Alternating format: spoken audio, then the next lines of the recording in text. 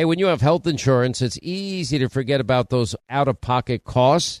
Now, that can be a lot of money, but are your medical bills accurate? Now, it's estimated that over 50% of medical bills actually contain errors. Now, HealthLock can help. HealthLock technology securely connects with your insurance and flags any overbilling, wrong codes, or fraud. Now, you can even have HealthLock work on your behalf to get money back from select past bills. Now, to date, HealthLock has helped its members save over $130 million. Check them out online, healthlock.com. Go there today. Pure Talk, my sponsor and my wireless company, are now providing international roaming to over 50 countries. Now, as you plan your summer travel, make sure that your wireless company covers you at home and abroad. Now, you can get unlimited talk and text, plenty of 5G data for just $20 a month. That's less than half the price of Verizon, AT&T, and T-Mobile for the exact same service. Just go to puretalk.com/Sean, S-E-A-N. Make the switch today. Save an additional 50% off your first month. That's puretalk.com/Sean, S-E-A-N. Hey, Sean Hannity here. If you're in a situation where you feel threatened, well, instinct, that might drive you to reach for a lethal means immediately. But we all want to avoid the irreversible consequences of using deadly force. Now, enter the Byrna less lethal pistol launcher. It is equipped with tear gas and kinetic ammo. It can incapacitate any attacker for up to 40 minutes. It's legal in all 50 states. It requires no background checks, and it can be shipped right to your door. Go to their website, byrna.com/Hannity right now, and you'll get 10% off.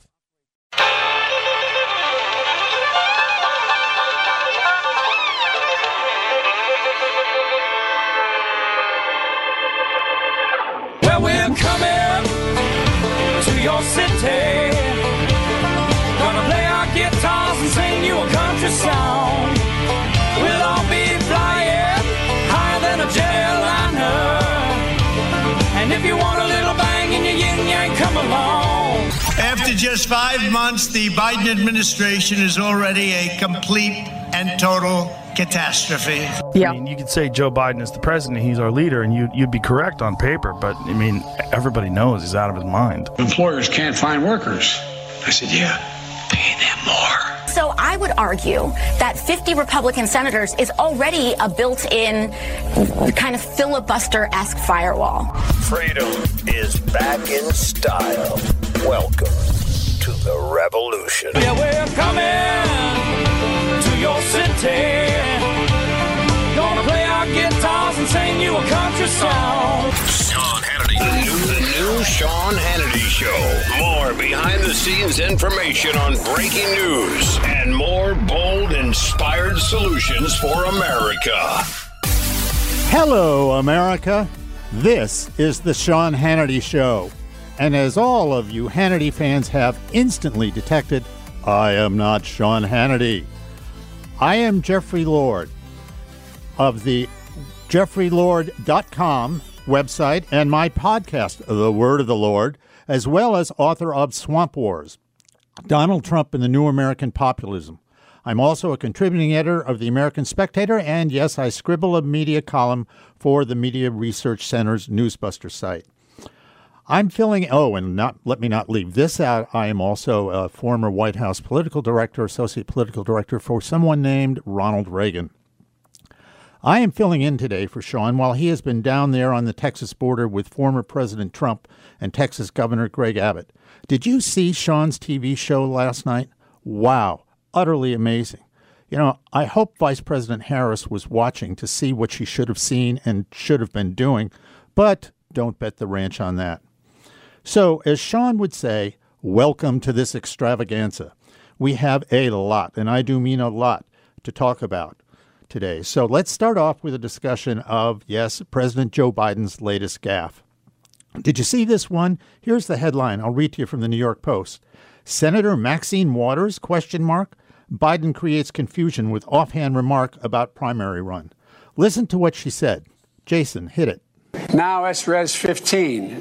Speaker Pelosi, Maxine Waters, and Chuy Garcia. Yeah, we're here. Oh, hey, Chuy, how are you, man? How are you? Great to see you. Senator, I hope. You think I'm kidding? I'm not. All right. She's a bigger Jehovah's Witness. Yes, Joe Biden did it again. Was he really thinking Congresswoman Maxine Waters was a senator? Or was he, in fact, urging the 82-year-old Congresswoman Waters to run a primary challenge on one of California's 2 incumbent Democratic senators? You know, in truth, I don't think Joe himself knows. You have often heard Sean talk about the president's cognitive problems, and as you have doubtless heard, he isn't the only one. Recently, 14 members of Congress, led by Texas Congressman Ronnie Jackson, sent a letter to President Biden asking him to take a cognitive test. Now, Congressman Jackson is no ordinary congressman. A retired Navy Rear Admiral, Jackson is also Dr. Ronnie Jackson, who served Presidents Bush, Obama, and Trump in the White House Medical Unit, the last 2 presidents as the personal physician to the president. In their June 17th letter to the president, Dr. Jackson and his colleagues pull no punches. The very first sentence reads, directly to the president, quote, "We write to you today to express our concern with your current cognitive state," unquote. After noting that President Trump took a test measuring his cognitive state and passed with flying colors, then going on to explain the test itself, the letter from these 14 congressmen goes on to say, quote, "Unfortunately, your mental decline and forgetfulness have become more apparent over the past 18 months. In March, you forgot the name of the Pentagon, the Department of Defense, and the Defense Secretary, though you said Secretary Austin just a few moments prior. The official White House transcript reads, quote, "And I want to thank the former general, I keep calling him General, the guy who runs that outfit over there," unquote. Additionally, at the end of February, you visited Houston to survey the winter storm damage, where you misidentified the time of day and Senator John Cornyn's title, and you mispronounced Congresswoman Sheila Jackson Lee's first name and Congresswoman Lizzie Fletcher's maiden name of Peniel. Then, apparently forgetting the purpose of your visit, you question, what am I doing here?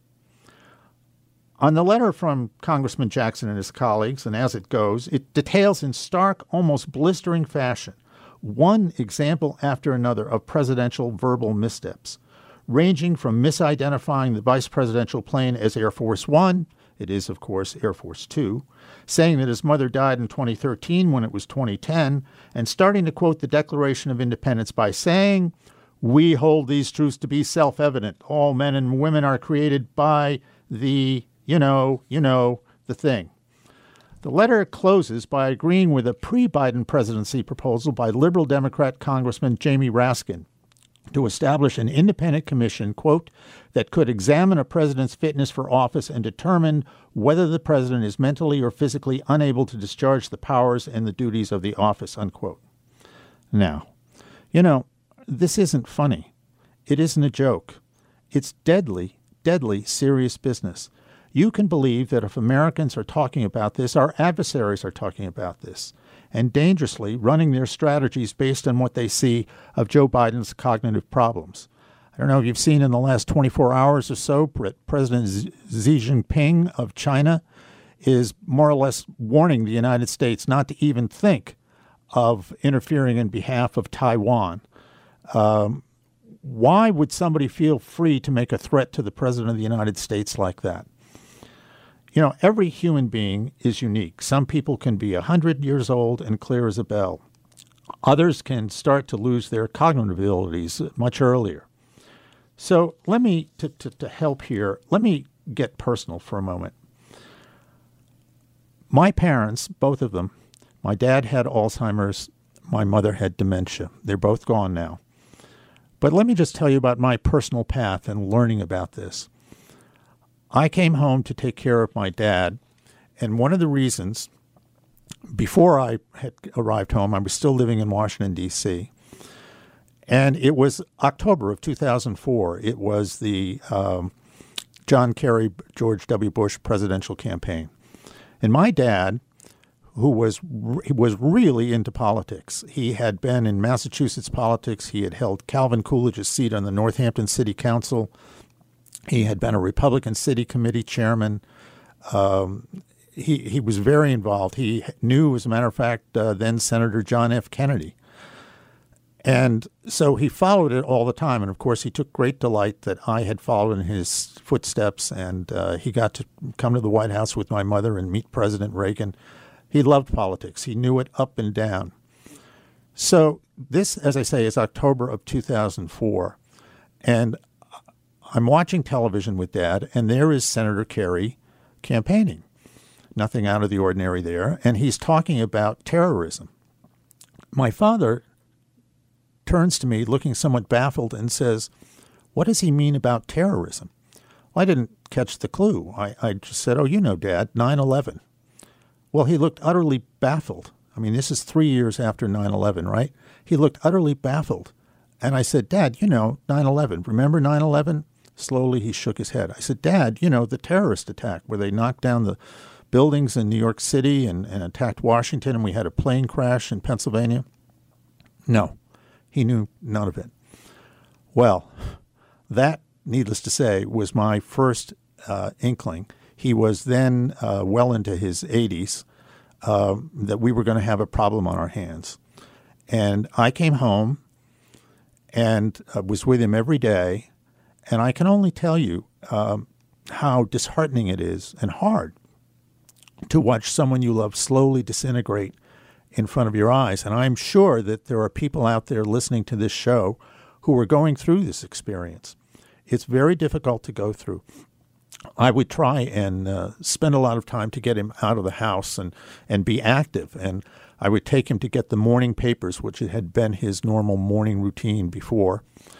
And we'd be in the car and we'd be driving along, and I'd say, "Dad," in my brightest voice, "what's my name?"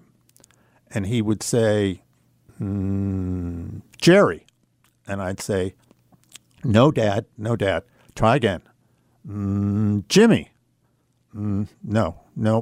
I say, "Okay, Dad, it begins with J." And I'd start J-E, and suddenly the light would go on, and he'd go, "F-F, Jeff." I'd say, "Yes, Dad, yes, congratulations, that's it." But things, of course, slowly, in a gradual descent, got worse. And eventually, of course, he had absolutely no idea who I was. He had no idea where he was. And then after he passed away, I took care of my mom, and she had dementia. And again, it was a gradual descent. She was well into her 90s when this happened, but she began not to know where she was. She began not to know who I was, etc. So I have to tell you here, knowing all of this, as I learned personally, up close and personal, in truth, I feel sad for Joe Biden. This is sad. I just have to wonder what the Biden family is thinking through all of this. But, I mean, having learned about this firsthand and twice over, I'm very concerned about the country. Let's talk history for a moment. Not many Americans are aware of the Woodrow Wilson tale.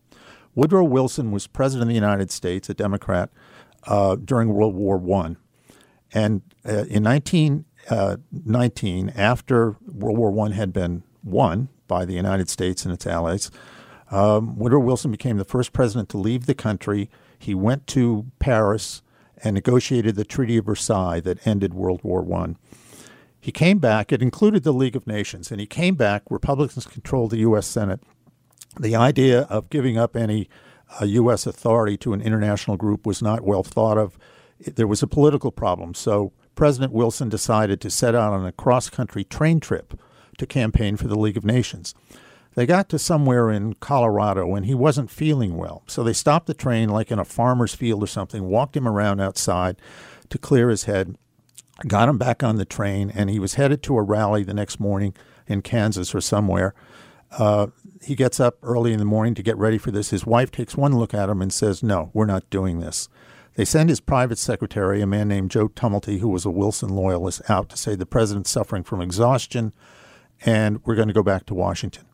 They get back to Washington eventually, and 3 days after they're back, Mrs. Wilson goes into the White House residential bathroom and finds the president on the floor, unconscious, bleeding from the head. She quickly gets the doctor, Dr. Kerry Grayson, another Wilson loyalist. They get him into bed, realize that President Wilson has had a stroke.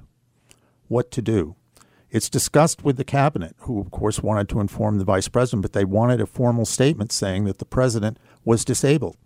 The private secretary And Dr. Grayson refused to supply such a statement. They said, in essence, that Wilson was their friend, their mentor, and there was no way on God's green earth that they were going to sign off on a statement about disability of the president. So what happened?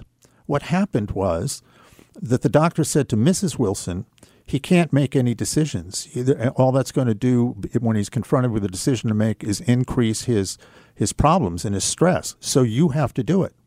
So yes, indeed, unbeknownst to all kinds of people, not to mention most Americans, Mrs. Woodrow Wilson, a.k.a. Edith Bowling Galt Wilson, ran the country. Had, in fact, Hillary Clinton been elected, in reality, she would not have been the first president, woman president. We've already had one. And my point is, thinking of that episode in American history, what is really going on in the Biden White House right this minute? He is shepherded around. He's watched. He frequently doesn't know where he is, all of this kind of thing. Who is really making the decisions? Is it Vice President Harris? Frankly, we've seen stories about tension between the Biden and Harris camps, and I wonder. I mean, presidents and vice presidents don't always get along. So I have to say, who's running the show? Is it the chief of staff, Ron Klain? Is it Jill Biden in the form of Mrs. Wilson? But I think that the American media would be better positioned if they started doing some serious investigation work on this. So this is Jeff Lord sitting in for Sean Hannity, and we will be right back after this commercial break.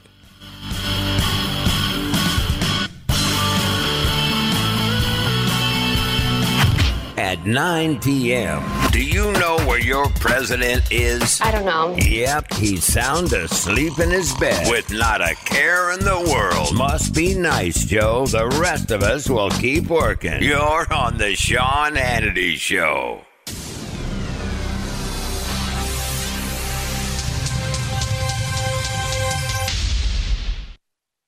If babies in their mother's womb could speak, what do you think they'd say?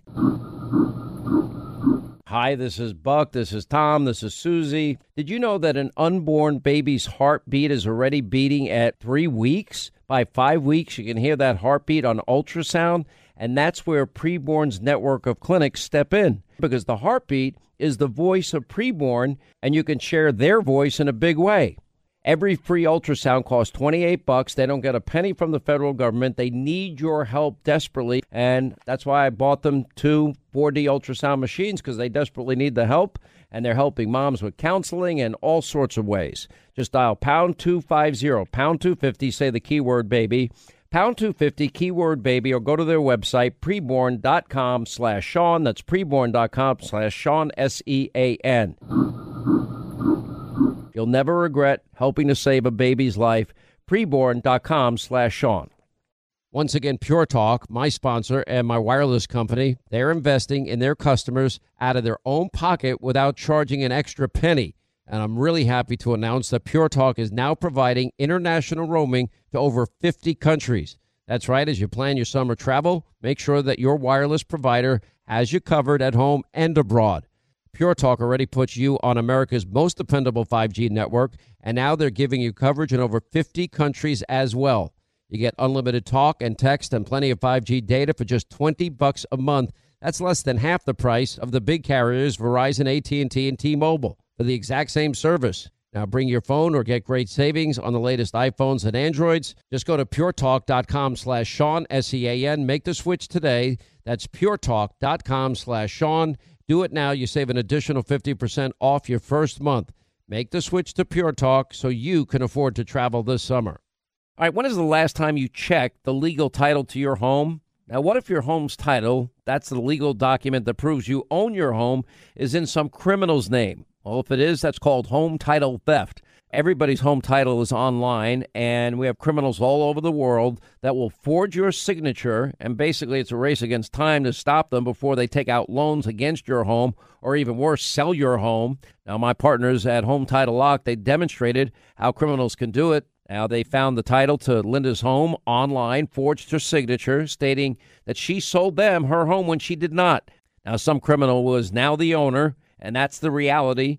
So how do you know some criminal hasn't taken over the title to your home? Well, you can find out for free with sign up when you use the promo code Sean, SEAN, and go to HomeTitleLock.com. That's HomeTitleLock.com. Promo code Sean, and your first 30 days of protection are free. Do it today. HomeTitleLock.com. Promo code Sean.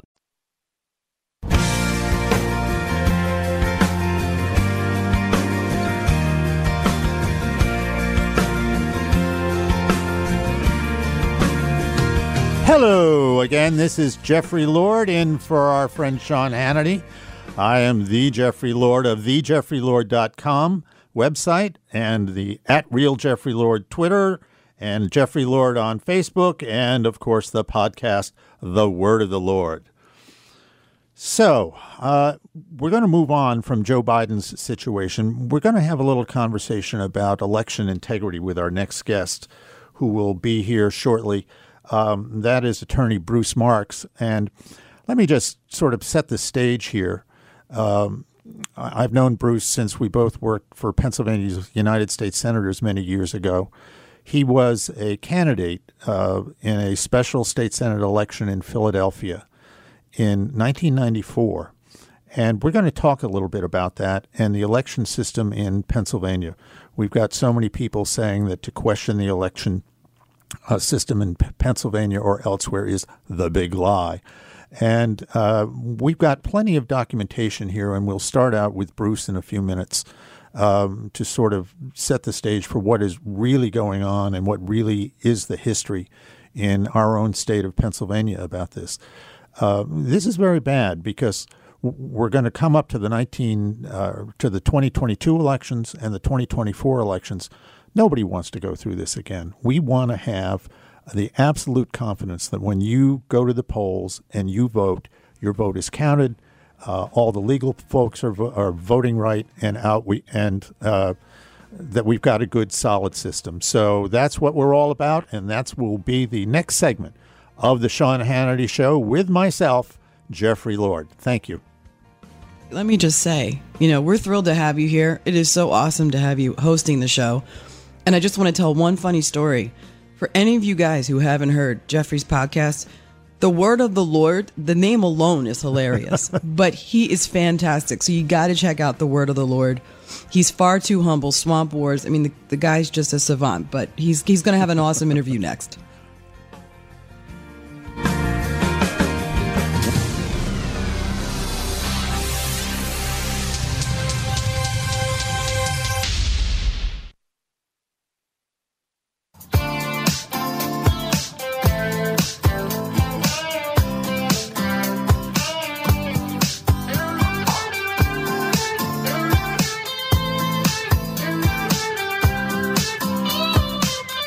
He never stops working for the good of the country. Sean Hannity with behind-the-scenes information on today's breaking news. Hannity is on right now.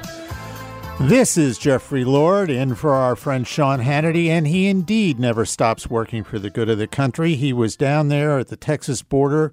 Would that the Vice President of the United States could be more like Sean Hannity.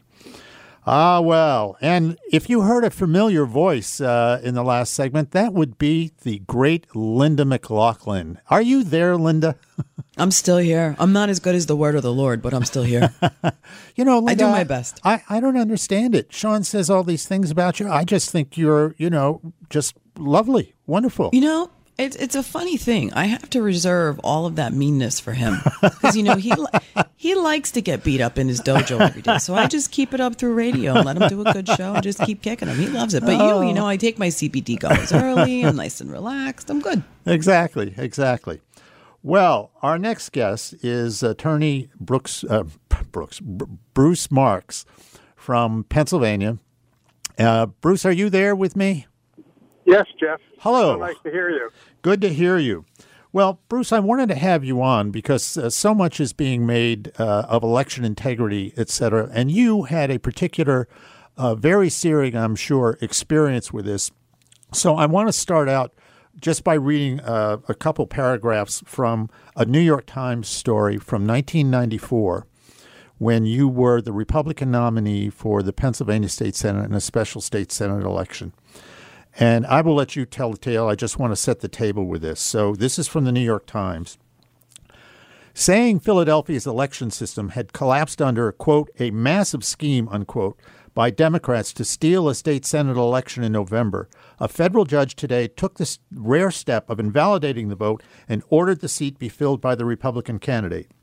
Judge Clarence C. Newcomer of the Federal District Court in Philadelphia ruled that the Democratic campaign of William G. Stinson had stolen the election from Bruce S. Marks in North Philadelphia's 2nd Senatorial District through an elaborate fraud in which hundreds of residents, were encouraged to vote by absentee ballot even though they had no legal reason, like a physical disability or a scheduled trip outside the city to do so, unquote. So, Bruce, my old friend, tell us the tale. What was this like? I mean, this business that Pennsylvania is pristine and has plenty of election integrity and nothing can go amiss. You tell us what your experience was. Well, Jeff, we have a saying in Philadelphia, and I was involved in Philadelphia politics for a long time.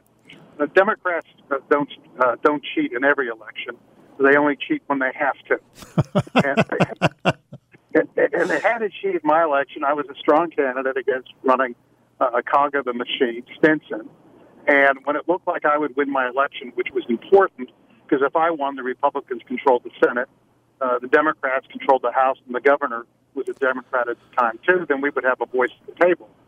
And so they came up with this scheme to steal the election through massive absentee ballot fraud and other fraud, too.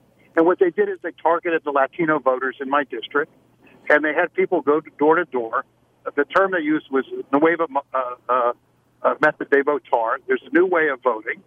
And they told these people that if they signed papers, they could vote by absentee ballot, even though they were not qualified. And they also told people in order to get them to sign absentee ballot applications that they were going to win refrigerators and get free cable TV. And so the Latinos, many of whom who didn't really speak English, and as it turned out, over 1,000 who weren't even registered voters, who knows if they were citizens, signed these applications.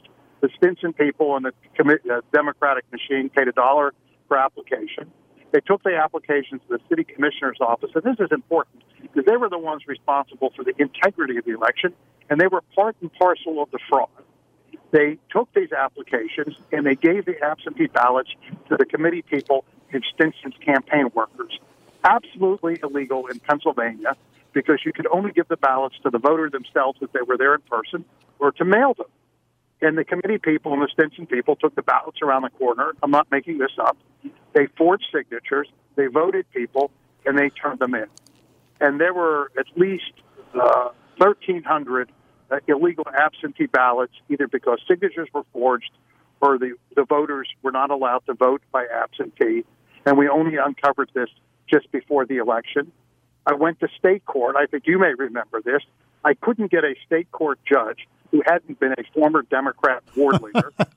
For your audience, our judges are elected in Pennsylvania, and they handpicked the judges who heard my case. And ultimately, we were able to get to the federal court on a civil rights claim because it violates, the neutrality of the government, equal protection, and due process. If the commissioners themselves, the very people who are supposed to administer the election, are cheating, and they did. They cheated by accepting the applications that they knew didn't have the right to vote. People were saying that they were going to be out of Philadelphia on business, and their employment was unemployed. I mean, figure that, right? And we went to we went to court, and we proved our case. We were able to get discovery. We brought voters in. We had voters who realized that they had been cheated. They became what we called the Latino plaintiffs. They were absolutely part of our case. We had hearings, and the judge concluded that the Democrats had stole the election. I had won the election on the machines, so there was absolutely, a way to determine that I was the winner. I had won the machine vote by roughly 560, and so when you threw out the illegal votes, I became the winner. The judge yanked my opponent out of office and put me in, and it's one of the most significant election cases, Marks v. fraud. So, when folks say that there's not election fraud in America or there's not election fraud in Philadelphia, well, Bruce Marks is still a living example of that. Well, that's right. That's right. And I remembered this vividly. And, recently I was going through the memoirs of your old boss and my friend, the late Senator Arlen Specter, who, of course, for those who are not unfamiliar, won his first race in Philadelphia as district attorney in 1965. And he has a reference in his memoirs about how something about how the habit in Philadelphia is to play with the voting machines. And I'm thinking, good grief, this was going on in 1965, and almost 30 years later, this is going on with you. And as I've done my research over some years and written about this, this has moved forward in time. In 2008, I personally attended a press conference in the state capitol with a retired Pennsylvania Supreme Court justice and the district attorney of Dauphin County, which is Harrisburg, and the Pennsylvania Republican chairman. This was October of 2008, in the middle of the Obama-John McCain campaign. And I'll just read you a little bit from what was said at this press conference. Quote, between March 23rd and October 1st, various groups, including ACORN, submitted over 252,595 registrations to the Philadelphia County Election Board, with 57,435 rejected for faulty information. Most of these registrations were submitted by ACORN and rejected due to fake Social Security numbers, incorrect dates of birth, clearly fraudulent signatures or addresses that do not exist, and duplicate registrations. In one case, a man was registered to vote more than 15 times since the primary election, unquote. And then they go through county by county what this was like. And then last year, I mean, this just drives me crazy. Last year, in May of 2020, here was a headline and a release from the United States Department of Justice. And it involved an investigation by the United States attorney from the Eastern District of Pennsylvania, and I'll just read you the headline and a little bit from what their statement was. Former Philadelphia judge of elections convicted of conspiring to violate civil rights and bribery. And it says, a former judge of elections has been convicted, and this is in Philadelphia, has been convicted for his role in accepting bribes to cast fraudulent ballots and certifying false voting results during the 2014, 2015, and 2016 primary elections in Philadelphia. During his plea hearing, the judge of elections admitted that while serving as an elected municipal judge of elections, he accepted bribes in the form of money and other things of value in exchange for adding ballots to increase the vote totals for certain candidates on the voting machines. And what he did, Bruce, as later accounts showed, he would stand by the voting machine, and when people weren't looking, he's reaching inside going ka-ching, ka-ching, ka-ching. Well, so that was the beginning. Jeff, we have a term for that, by the way. I'll share that with your nationwide audience. Yeah. It's called ringing them up. And the reason it's called ringing them up, as you know, when we used to have the old voting machines with the curtains, when you closed the curtain, the bell rang, and then when you opened it, it rang again. And so there's a lot of music that was made in South Philadelphia ringing in these votes. Well, the kicker for me, about 2 months later in July, the same U.S. attorney came back, and the headline was, U.S. Attorney William F. McSwain announces election fraud charges against former U.S. congressman and Philadelphia political operative. And it says, United States Attorney William M. McSwain announced today that former U.S. Congressman Michael Ozzie Myers, 77, of Philadelphia, Pennsylvania, has been charged by indictment with multiple counts, including conspiring to violate voting rights by fraudulently stuffing the ballot boxes for specific Democratic candidates in the 2014, 15, and 16 Pennsylvania primary elections, bribery of an election official, falsification of records, voting more than once in federal elections, and obstruction of justice. One of the things that may ring a bell with Sean's audience here is the name Michael Ozzie Myers. He was a congressman from Philadelphia. He was convicted in the ad scam scandal and, yes, served time in the federal pen. And then he was out and remade himself into a political consultant and set about paying these people to, rig elections. The question, Jeff, we have another saying in Philadelphia. I don't know if you were going to say it, but it was what Mr. Myers was most famous for. Do you recall that? I'm not sure. Refresh. I'm not sure what I could say on Sean's program, but I'll paraphrase it. Money Talks. Oh, yes. Yes, I do remember. Money Talks and BS Walks. Right. I do remember that. He was and remains quite the character, and he apparently is going to be shipped back to his old stomping grounds in a federal penitentiary somewhere, at least as I read this release from the Justice Department from last year. Bruce, what do you think we can possibly do to correct this kind of nonsense, to have an election that everybody can feel was on the up and up in Pennsylvania?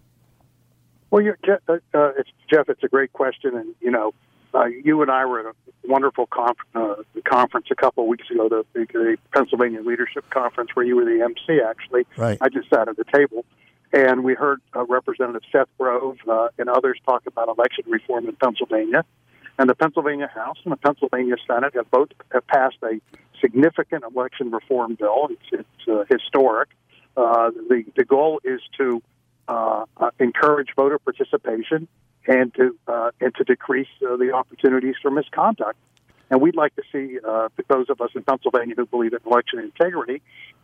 We'd like to see that enacted, but unfortunately, Governor Wolf, I believe, just vetoed it the other day. Exactly. Well, thank you, Bruce. I got to end here. We got to go into a break, but I just want to say one of the things they object to, Governor Wolf objects to, is voter ID. But you got to have a driver's license to get into the state capitol. What do you think of that? Not to mention buy booze.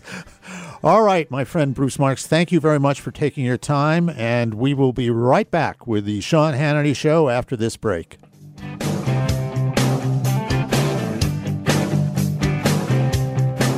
Firing torpedoes of truth at a wall of lies.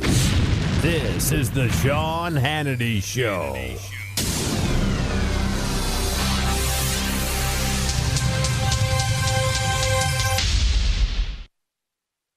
Since 1973, over 64 million babies' lives have been taken through abortion. Now, preborn.com, they're dedicated to saving these precious lives, and they're using the science of 4D ultrasound to do it by offering free ultrasounds to any expecting mom. That changed my life, just from that ultrasound picture. Now, you see, when an expecting mother meets that precious baby inside her, they end up being more than twice as likely to choose life for that baby. Now, you can join them in this incredible effort of theirs, and that's rescuing babies' lives. One ultrasound, $28. For $140, you can sponsor 5 ultrasounds. And you know what? You might be saving 5 lives. You can donate securely by dialing pound 250 on your cell. Use the keyword baby, pound 250, keyword baby, or their website, preborn.com/Sean. That's preborn.com/Sean, SEAN. And unlike Planned Parenthood, they don't get a penny from the federal government. They rely on your generosity.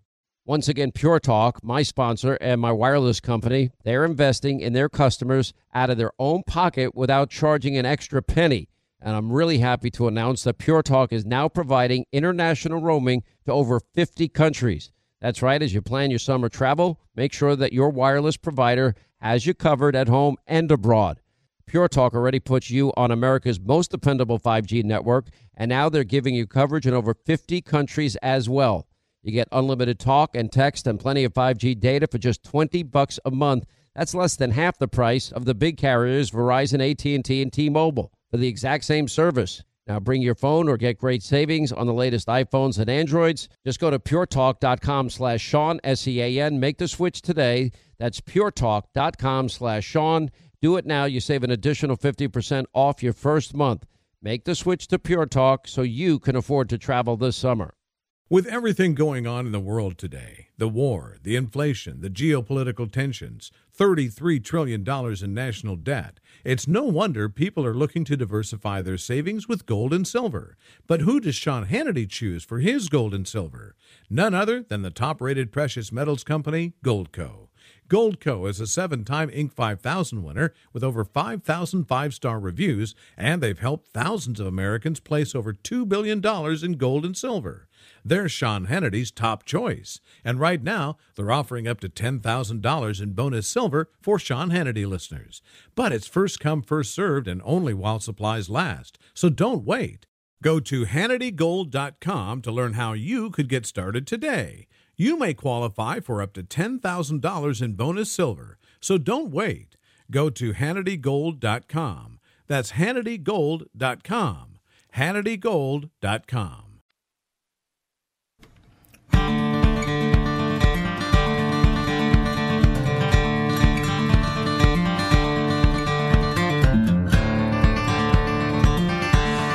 Hello again. This is Jeffrey Lord of thejeffreylord.com and the Word of the Lord, and I am sitting in for our friend Sean Hannity today. And I want to stick with it for the next couple minutes here with our friend Linda McLaughlin. Linda, as many of you know, like myself, lives in Pennsylvania. So, Linda, what do you think here? I mean, I'm sure you remember as vividly as I do and this was driving me crazy, the live television shots of that place in that arena in Philadelphia. And there were the vote counters, all separated from the people who were supposed to be observing them. They were kept, 20 feet back or at a minimum 6 feet back. It was horrible. I mean, it was terrible. To think that anybody can read a ballot from 6 feet away was insanity. And yet they were doing this in broad daylight and getting away with it.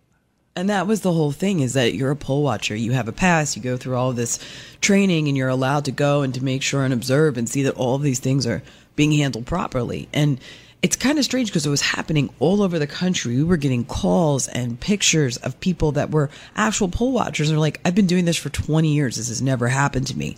And they were happening in these very important states like Pennsylvania, like Arizona, like what we saw in Georgia.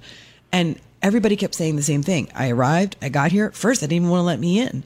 And I thought to myself, what is going on? Like, election integrity helps everybody. It's a bipartisan issue. You know, we should all be in on this and want it to be as upfront and as honest as possible. And then you talk to Bruce, and I'm like, you're referencing 1994. Right. Like, my God, how long has this been going on? Right. I mean, in truth, Linda, I took a look. I found my first evidence of this in 1828. Oh my gosh! So we've been practicing. We've been practicing a long time. People are pretty polished. All well, right. Hopefully, in your next segment, you have a gubernatorial candidate up next, I do. Right? My friend Charlie Giroux, who's running for governor of Pennsylvania, and maybe we can talk to him a little bit about this as well. So this is Jeffrey Lord in for Sean Hannity, and we will be seeing you in just a minute after this break.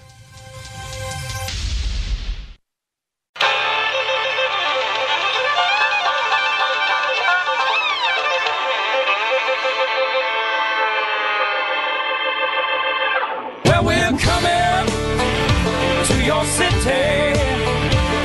Gonna play our guitars and sing you a country song. We'll all be flying higher than a jetliner. And if you want a little bang in your yin-yang, come along. After just 5 months, the Biden administration is already a complete and total catastrophe. I mean, you could say Joe Biden is the president, he's our leader, and you'd be correct on paper, but, I mean, everybody knows he's out of his mind. Employers can't find workers.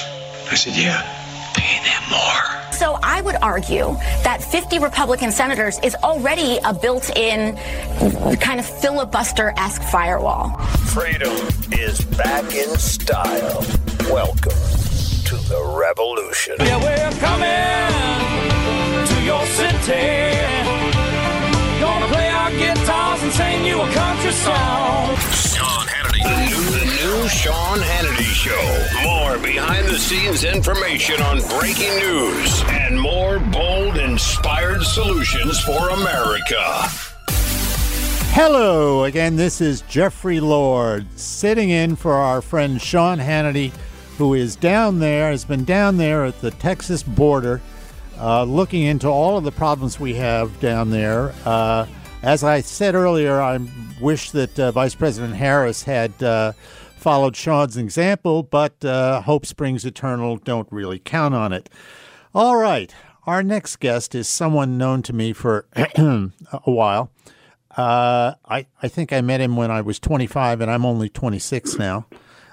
This would be Charlie Giroux. He is the CEO of Quantum Communications, a Harrisburg-based public relations and public affairs firm. Like myself, he is a former Reagan staffer, and he is now running for governor of the Commonwealth of Pennsylvania, the great Commonwealth of Pennsylvania. And I can only tell you, after the disaster that has been Governor Tom Wolf, boy, people are really hurting. I can't tell you how much time, when I'm at home and I go into businesses or restaurants with friends and talk to the owners and what they have been put through by the governor. It's just really been terrible. So with that, my friend Charlie, how are you? I'm great, Jeff, and I'm really thrilled to be running for governor, and you are entirely correct. The lockdowns and shutdowns and disasters of the past year under Tom Wolf have left the Commonwealth of Pennsylvania in a very bad place, and I would like, with your help, to lead us back and to make Pennsylvania great again. Yeah, absolutely. I know that you're getting out and about. I mean, Pennsylvania is not Vermont. It's a big state. So can you tell us a little bit about the kind of things you're hearing as you travel from one end of the state to the other? Yeah, I've been one of Tom Wolf's harshest critics in the media, Jeff, from day one. I didn't discover the fact that he's a leftist just in the past year or so. He had, from the very beginning of his administration, wanted to cripple our energy jobs, for example, by imposing additional taxes on natural gas. And in Western Pennsylvania, that's something I hear all the time, including from organized labor folks, that Tom Wolf wanted to shut down our economy and take away our jobs, our energy jobs. That's a big issue for Pennsylvania. But so is the attack on every single taxpayer that he waged over the course of the past 8 years, trying to dig his hand deeper and deeper into everybody's pocketbook. Tom Wolf holds the distinction of being the most liberal governor in America. That's a pretty tough title to take, Jeff, when you consider the competition. When you've got Cuomo and Newsom and Murphy and some of these others, that Tom Wolf is the most liberal governor in America. But his putative successor, the hands-on favorite to win the Democrat nomination, Josh Shapiro, who is currently the Attorney General, would be worse than Tom Wolf. Yeah, he's a career, for people who don't know, he's a career politician. And already there are stories, and Charlie, I know you've heard these, that are being floated around doubtless by the Shapiro people, that when, I put that in quotes, he wins, he intends to be on the Democratic ticket 2 years from now. And I thought to myself, 3 years from now, I thought to myself, what does that mean? Is he saying that Joe Biden is not going to be well enough to run for a second term? Kamala Harris is going to retire? I don't quite know what that means, but I sort of get the deal here that he views the governorship of Pennsylvania, as he has the Attorney General's say, as a stop on the way to, the moon, or wherever, the political moon. And, there's so much to do in Pennsylvania. You have seen these reopen rallies in Harrisburg. People really, really upset. I remember I went to one of them to talk with folks, and I remember a woman told me that she had a friend who very much wanted to come, but she had children at home that she had to take care of because of this, because the restaurant that she was in, where she was like the manager, had been shut down by the governor.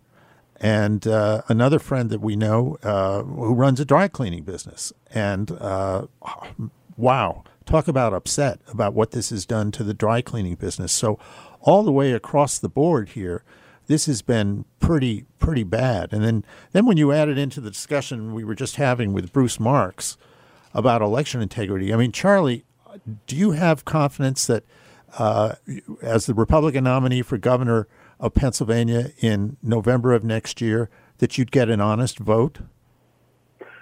Jeff, one of the things that we have to do is to restore and return integrity to our elections, because if we don't trust the count, there really aren't any winners. And the Democrats love to talk about the quote-unquote big lie, and you hear them in Pennsylvania chattering about it all the time. And they, I assume, are referring to the fact that some of the Trump supporters believe that the election was quote-unquote stolen. But the true big lie in Pennsylvania is that there were no irregularities and no illegal activity in the last election, because the fact of the matter is there was, and it needs to get cleaned up, and we need to restore integrity to the center of our electoral process. And without that, we really do put a stain on our governmental system. We've got to be able to trust the elections. We've got to know that every vote that should be cast can be cast, and that every vote that's properly cast can be properly counted, which is another way of saying easy to vote, but difficult, if not impossible, to cheat. Right. One of the things I alluded to a little bit ago, I spent some time looking up the places in Pennsylvania that required ID. One, of course, is as you know, we used to have, for those outside of Pennsylvania, we used to have a state store system where if you wanted to buy wine, for example, you had to go to the state store that was run by the Commonwealth of Pennsylvania. And that has changed in recent years, thanks to the legislature. So you can go to the grocery store and buy a bottle of wine. But to do so, and Charlie, you'll be amused at this, the first time I did that, I was surprised that the young woman behind the desk said I needed my ID. And I looked a little startled because I do not look like I'm under 18 anymore. And I said, "You're kidding?" She says, "Yes, that's the law. That's you've got to have it." Curiously, you don't have to have it in a state store, but you do have to produce it in the grocery store. Well, so you have to have a photo ID to buy booze.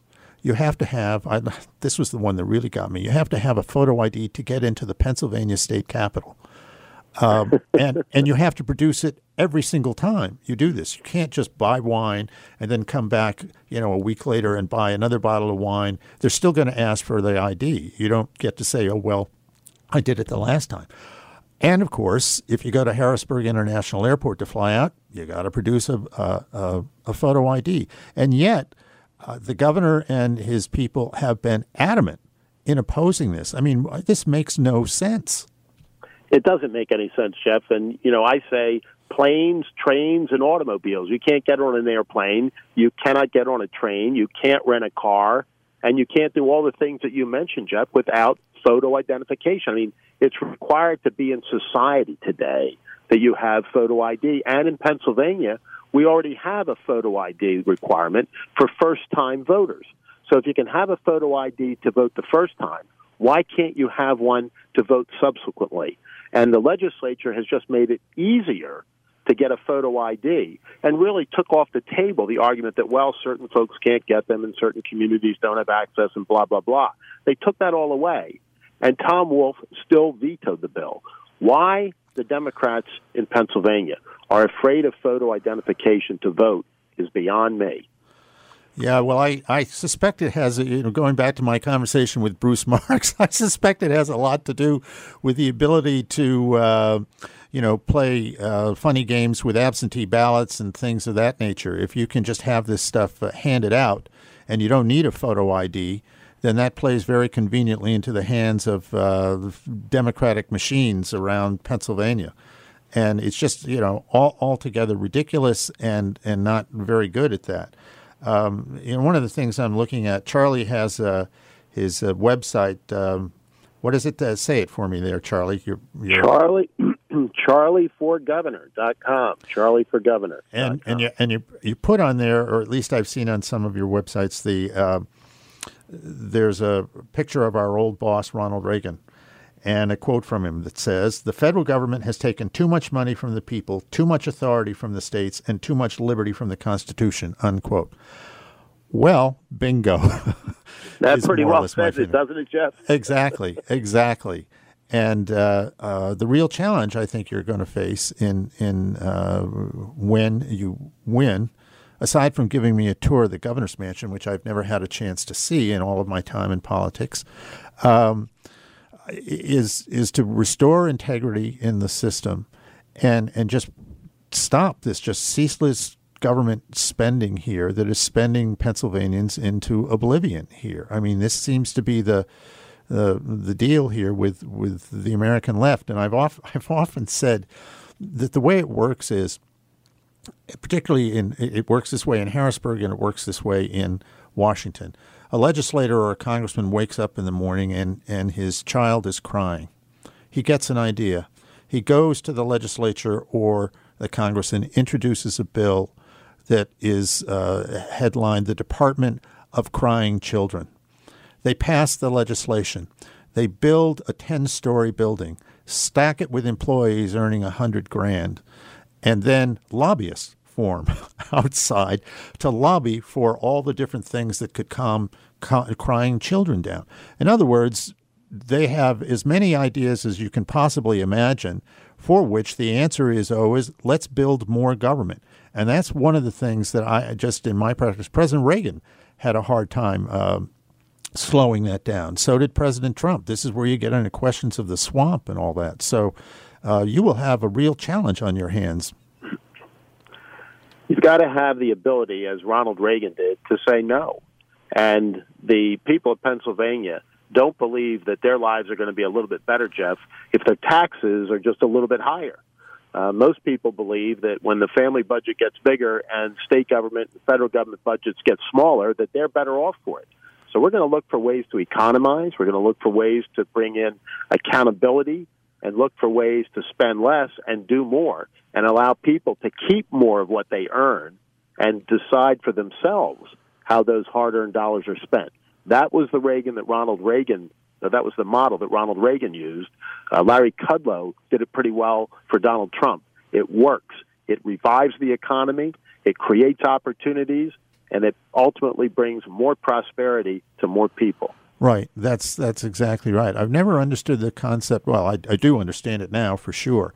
I mean, what this is about is taking taxpayers' money, particularly from the middle class, and handing it off to the favored special interest of the day, their pals. And what do those pals then do? They turn around and give a portion of their money to the campaign funds of the people who have been so kind to give them taxpayer money. And that, boy, I'm not sure we can ever break that cycle, but we have to, rein it in for sure, or we're going to have a real problem, both in Pennsylvania and nationally. And sadly, Jeff, that is the way it works. And I know that we have to break that cycle. And believe me, when I'm governor of Pennsylvania, we will do it. Yes, absolutely. One of the things that I know, Charlie, and you may have a sense of this. I mean, I've been out and about the state a little bit myself, giving a talk, or I was at the Allegheny County Republican dinner the other week. They had about 1,000 people out there. They all came to see you, Jeff. You were there. They came to see. They came to see Florida Governor Ron DeSantis, who was a real hit. And I went to an event sponsored by my friend Rose Tennant. She had what they call a deplorables thing, and there was an event, and there were about 300-400 people there. What I picked up in both events, people are really enthused. They are determined to get to the polls and get their folks in. So we've got about a handful of seconds left. Any closing thought? Jeff, I know that people across the country are looking at states like Pennsylvania, which are so pivotal to not only the country's future, but to the next presidential election. If Pennsylvania doesn't have a Republican governor, the integrity of that next election, in my judgment, is called into question. Exactly. So please help me. Come to CharlieForGovernor.com and learn more about what we're doing, because the race is on. All right, Charlie, my friend, thank you very much.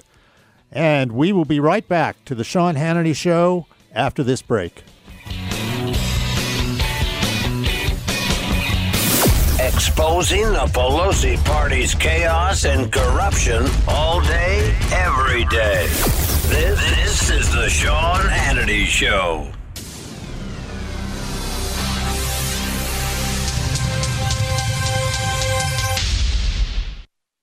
Hey, Sean Hannity here. Will you join me in fighting the epic battle of the millennium? Do you realize since the overturning of Roe v. Wade, abortion states now have seen a huge increase in patients?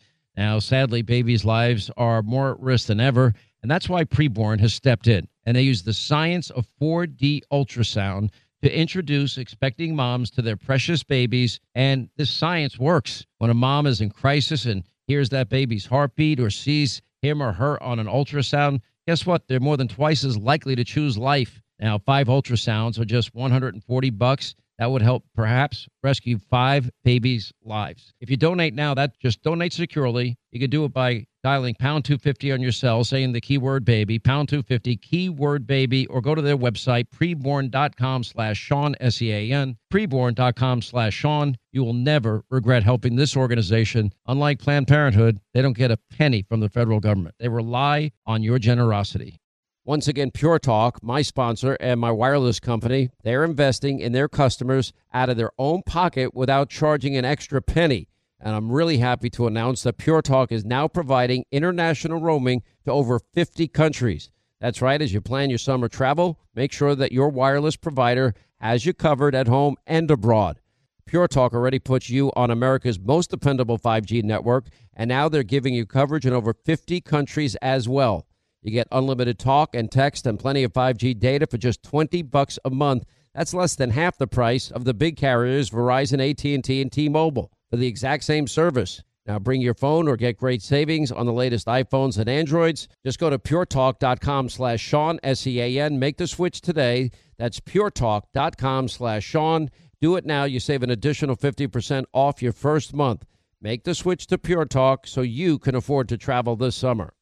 Imagine a society with a digital dollar and no cash. No tooth fairy or piggy banks. No more selling extra items for cash. A digital dollar means your life could depend on the internet, electricity, and people you don't know. Plus, it means every penny you have could all be tracked. So goodbye to privacy. That's why thousands of Americans have decided to opt out of the government's plans by talking to Goldco and putting a portion of their savings into physical gold and silver, including Sean Hannity. Sean has personally bought metals from the top-rated company, Goldco, who has an excellent reputation. They've placed over $2 billion in gold and silver, and right now they're offering up to $10,000 in bonus silver while supplies last. So call Goldco at 855-815-GOLD to learn how you could get started today. Tell them Hannity sent you and see if you qualify for up to $10,000 in bonus silver. Call Goldco at 855-815-GOLD. That's 855-815-GOLD.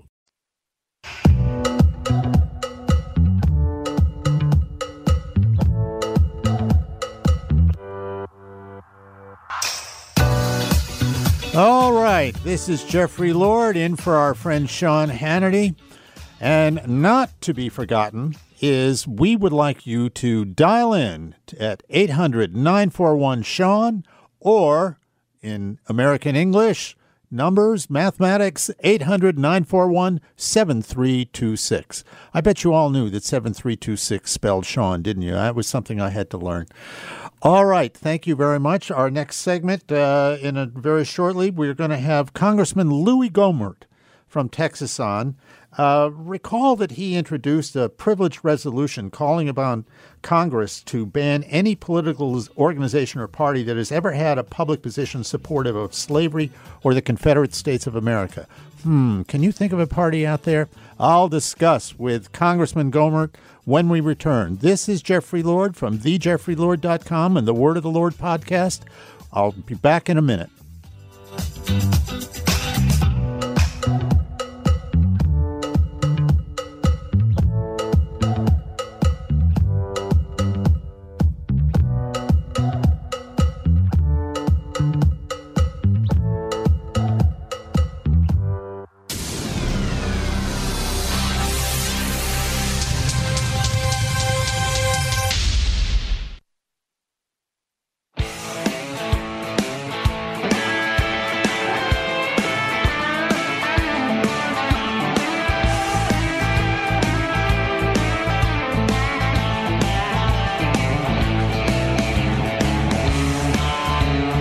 Driving the liberals nuts. Sean Hannity is back on the radio right now.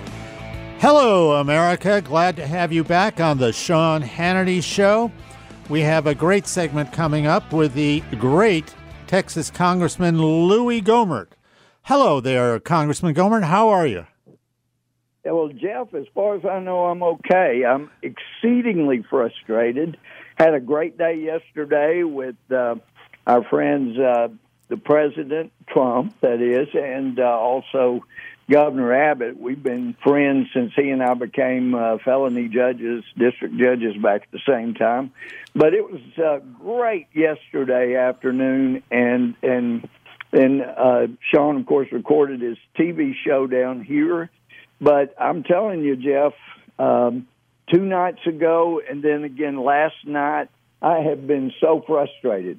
Ever since I've been in Congress, I could come down here, and I've spent a lot of time south here of McAllen, And I was so pleased when they were getting so much of the wall built down there. But I never, ever dreamed that the Biden administration would use the wall to prevent members of Congress from being able to get down to the border and see what they were doing.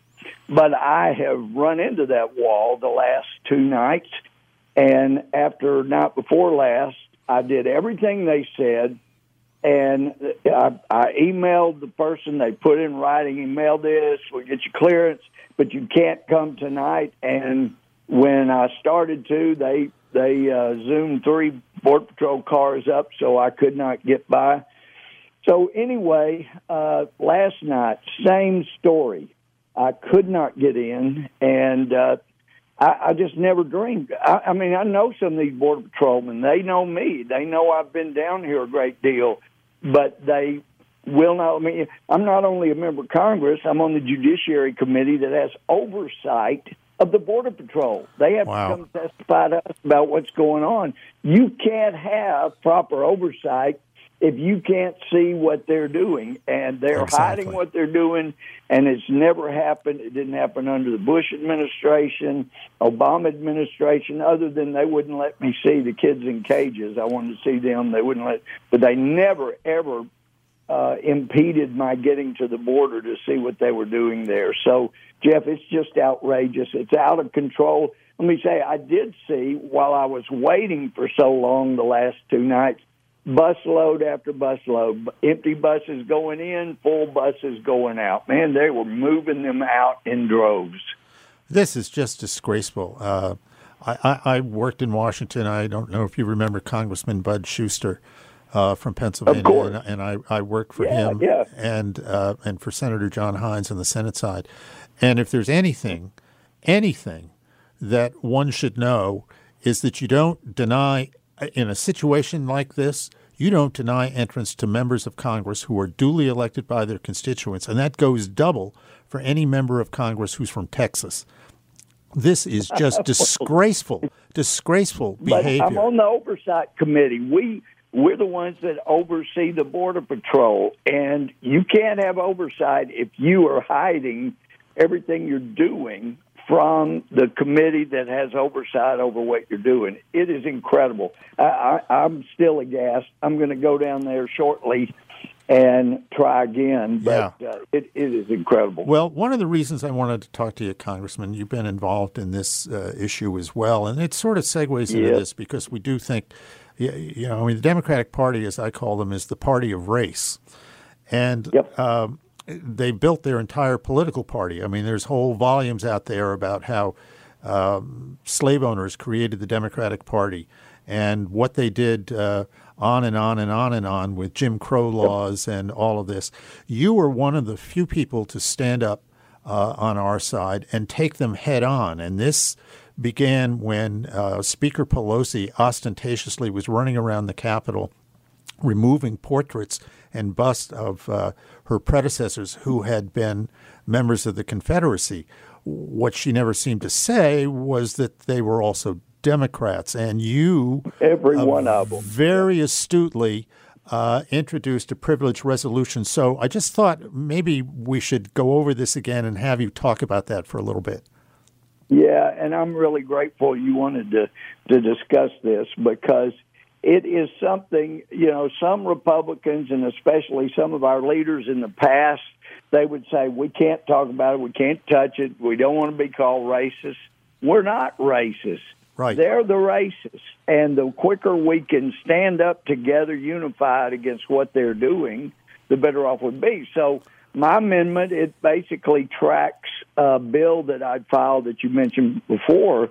Look, you want to remove these particular statutes, every one of which is a Democrat.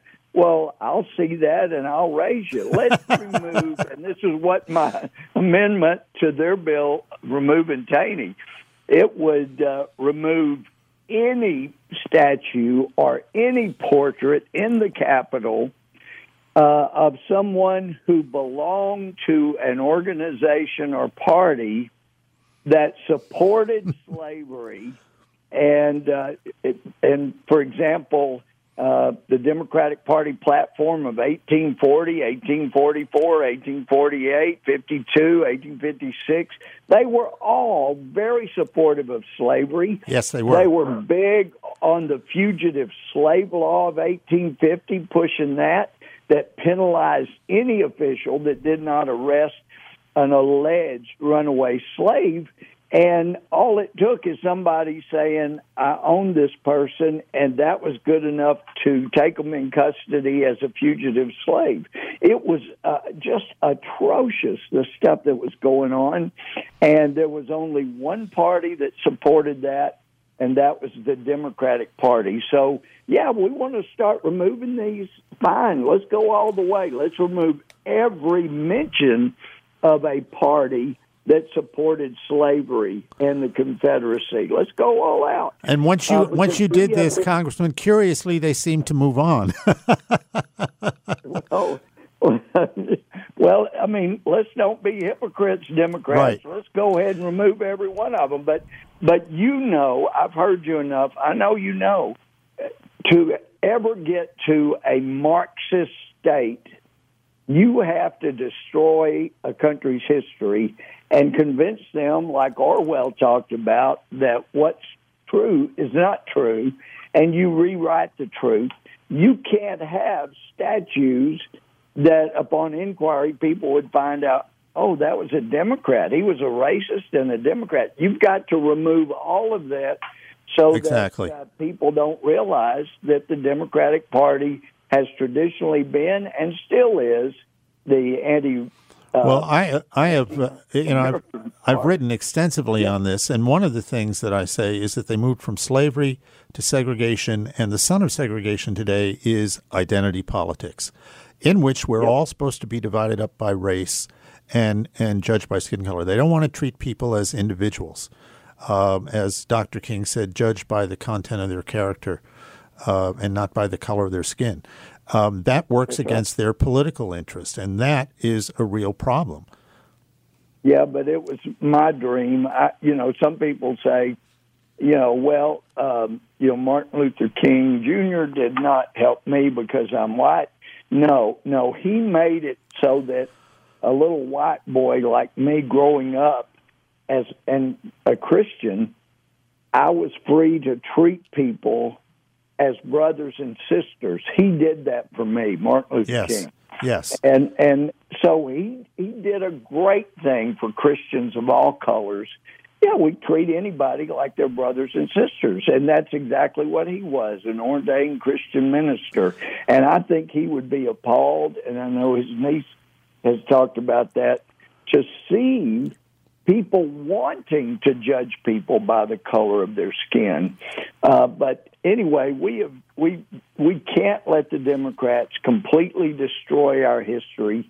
That's the way you go if you're looking toward a Marxist revolution. And that as I know you know this, in the Stalin era, I always find this amusing because the technology was not as good as it is now when we have photoshopping and all this. But they would have these pictures of Stalin with these various Soviet communist figures around him. And then one of them would fall out of favor, and the photo would be re-released, and the person who fell out of favor suddenly isn't there. No. Yeah. How does that happen? And of course, well, that's what happens in a Marxist society. But I was there in the 70s as an exchange student for the summer. And, I would ask people, Russians and Ukrainians, what do you think about Trotsky? Who?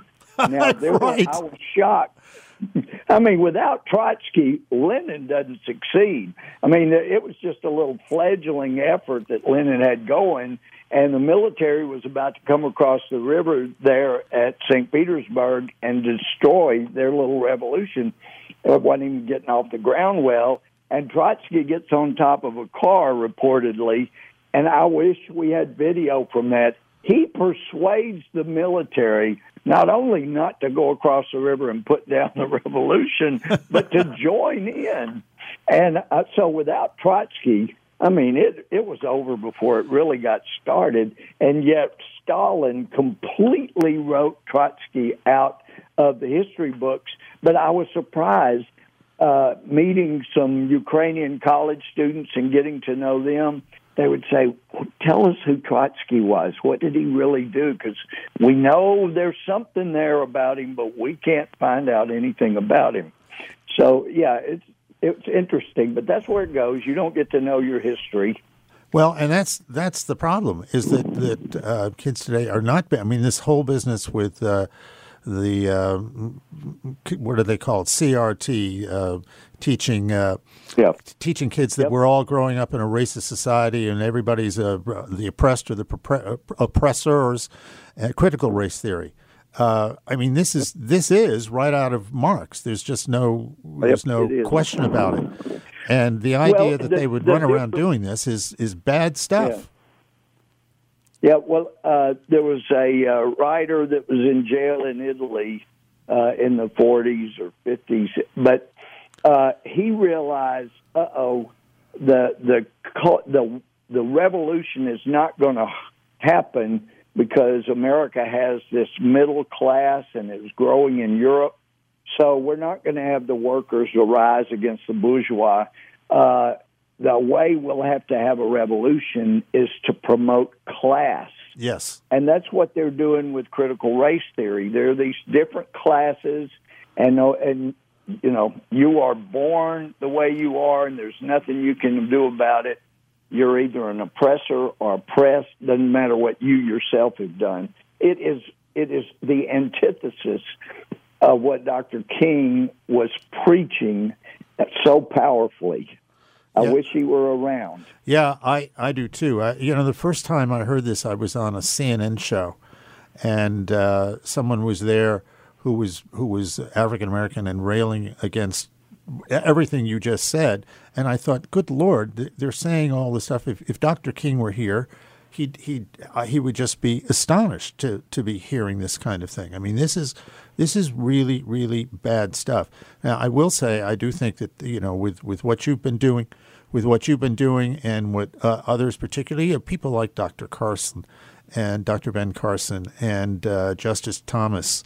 I always like Justice Thomas. He's made a film out, and he said they wanted a liberal justice to replace Thurgood Marshall. I was nominated, and they said, no, you're the wrong black guy. You can't make this stuff up. Isn't that something? Congressman, we got to scoot out of here for a break, but thank you very much. It is great to talk to you, and stick by that border. We're going back just after I hang up. All right. Good for you. Thank you. Hey, Sean Hannity here. Will you join me in fighting the epic battle of the millennium? Do you realize since the overturning of Roe v. Wade, abortion states now have seen a huge increase in patients?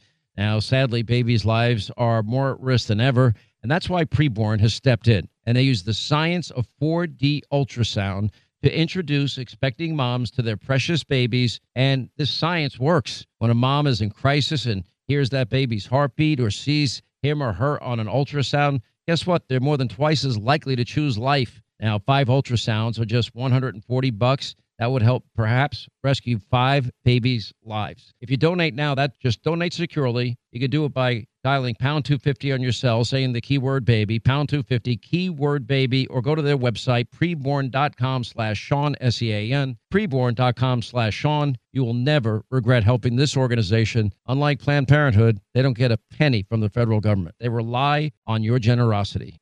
Once again, Pure Talk, my sponsor and my wireless company, they're investing in their customers out of their own pocket without charging an extra penny. And I'm really happy to announce that Pure Talk is now providing international roaming to over 50 countries. That's right. As you plan your summer travel, make sure that your wireless provider has you covered at home and abroad. Pure Talk already puts you on America's most dependable 5G network, and now they're giving you coverage in over 50 countries as well. You get unlimited talk and text and plenty of 5G data for just $20 a month. That's less than half the price of the big carriers, Verizon, AT&T, and T-Mobile, for the exact same service. Now bring your phone or get great savings on the latest iPhones and Androids. Just go to puretalk.com/Sean, SEAN. Make the switch today. That's puretalk.com/Sean. Do it now. You save an additional 50% off your first month. Make the switch to Pure Talk so you can afford to travel this summer. Ronald Reagan took this country from the depths of inflation in the 1970s to economic prosperity in just a few years' time. He knows a thing or two about saving a country in distress, and now you can get your hands on a free Ronald Reagan half-ounce silver coin. All qualified callers who call the top-rated precious metals company, Goldco, this week will get a free Ronald Reagan half-ounce silver coin. Call 855-815-GOLD and get yours free while supplies last. Ronald Reagan cut taxes, cut government spending, and gave us peace through strength. Now you can celebrate this great president with a limited-run half-ounce silver coin from the top-rated precious metals company, Goldco. They're a 7-time Inc. 5000 winner, #1 rated gold IRA company with over 5,000 5-star reviews. Call them today at 855-815-GOLD and get your hands on a free Ronald Reagan half-ounce silver coin. Call 855-815-GOLD. That's 855-815-GOLD.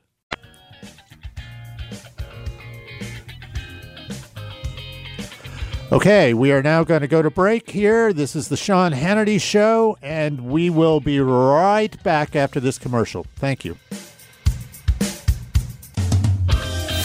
Bad for America. CBS TV edits the news like nobody else. This is the Sean Hannity Show.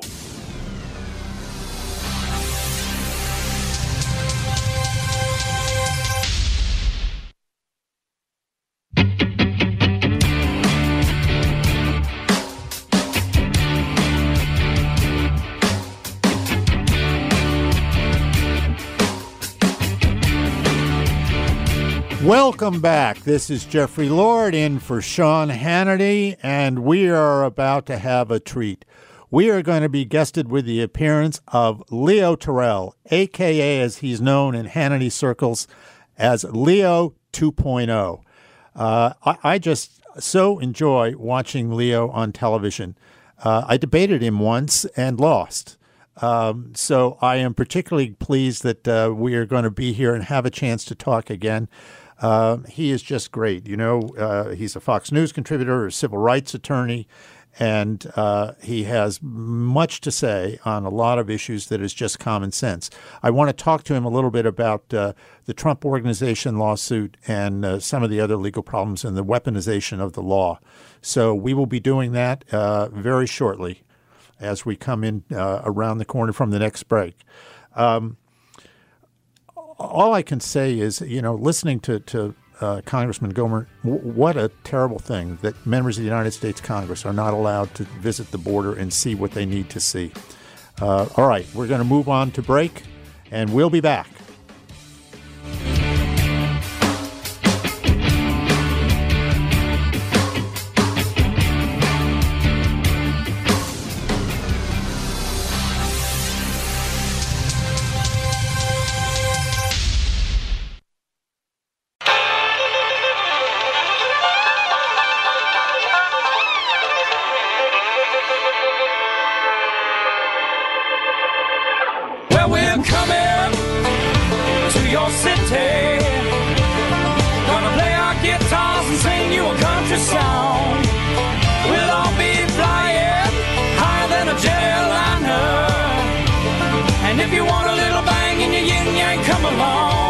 After just 5 months, the Biden administration is already a complete and total catastrophe.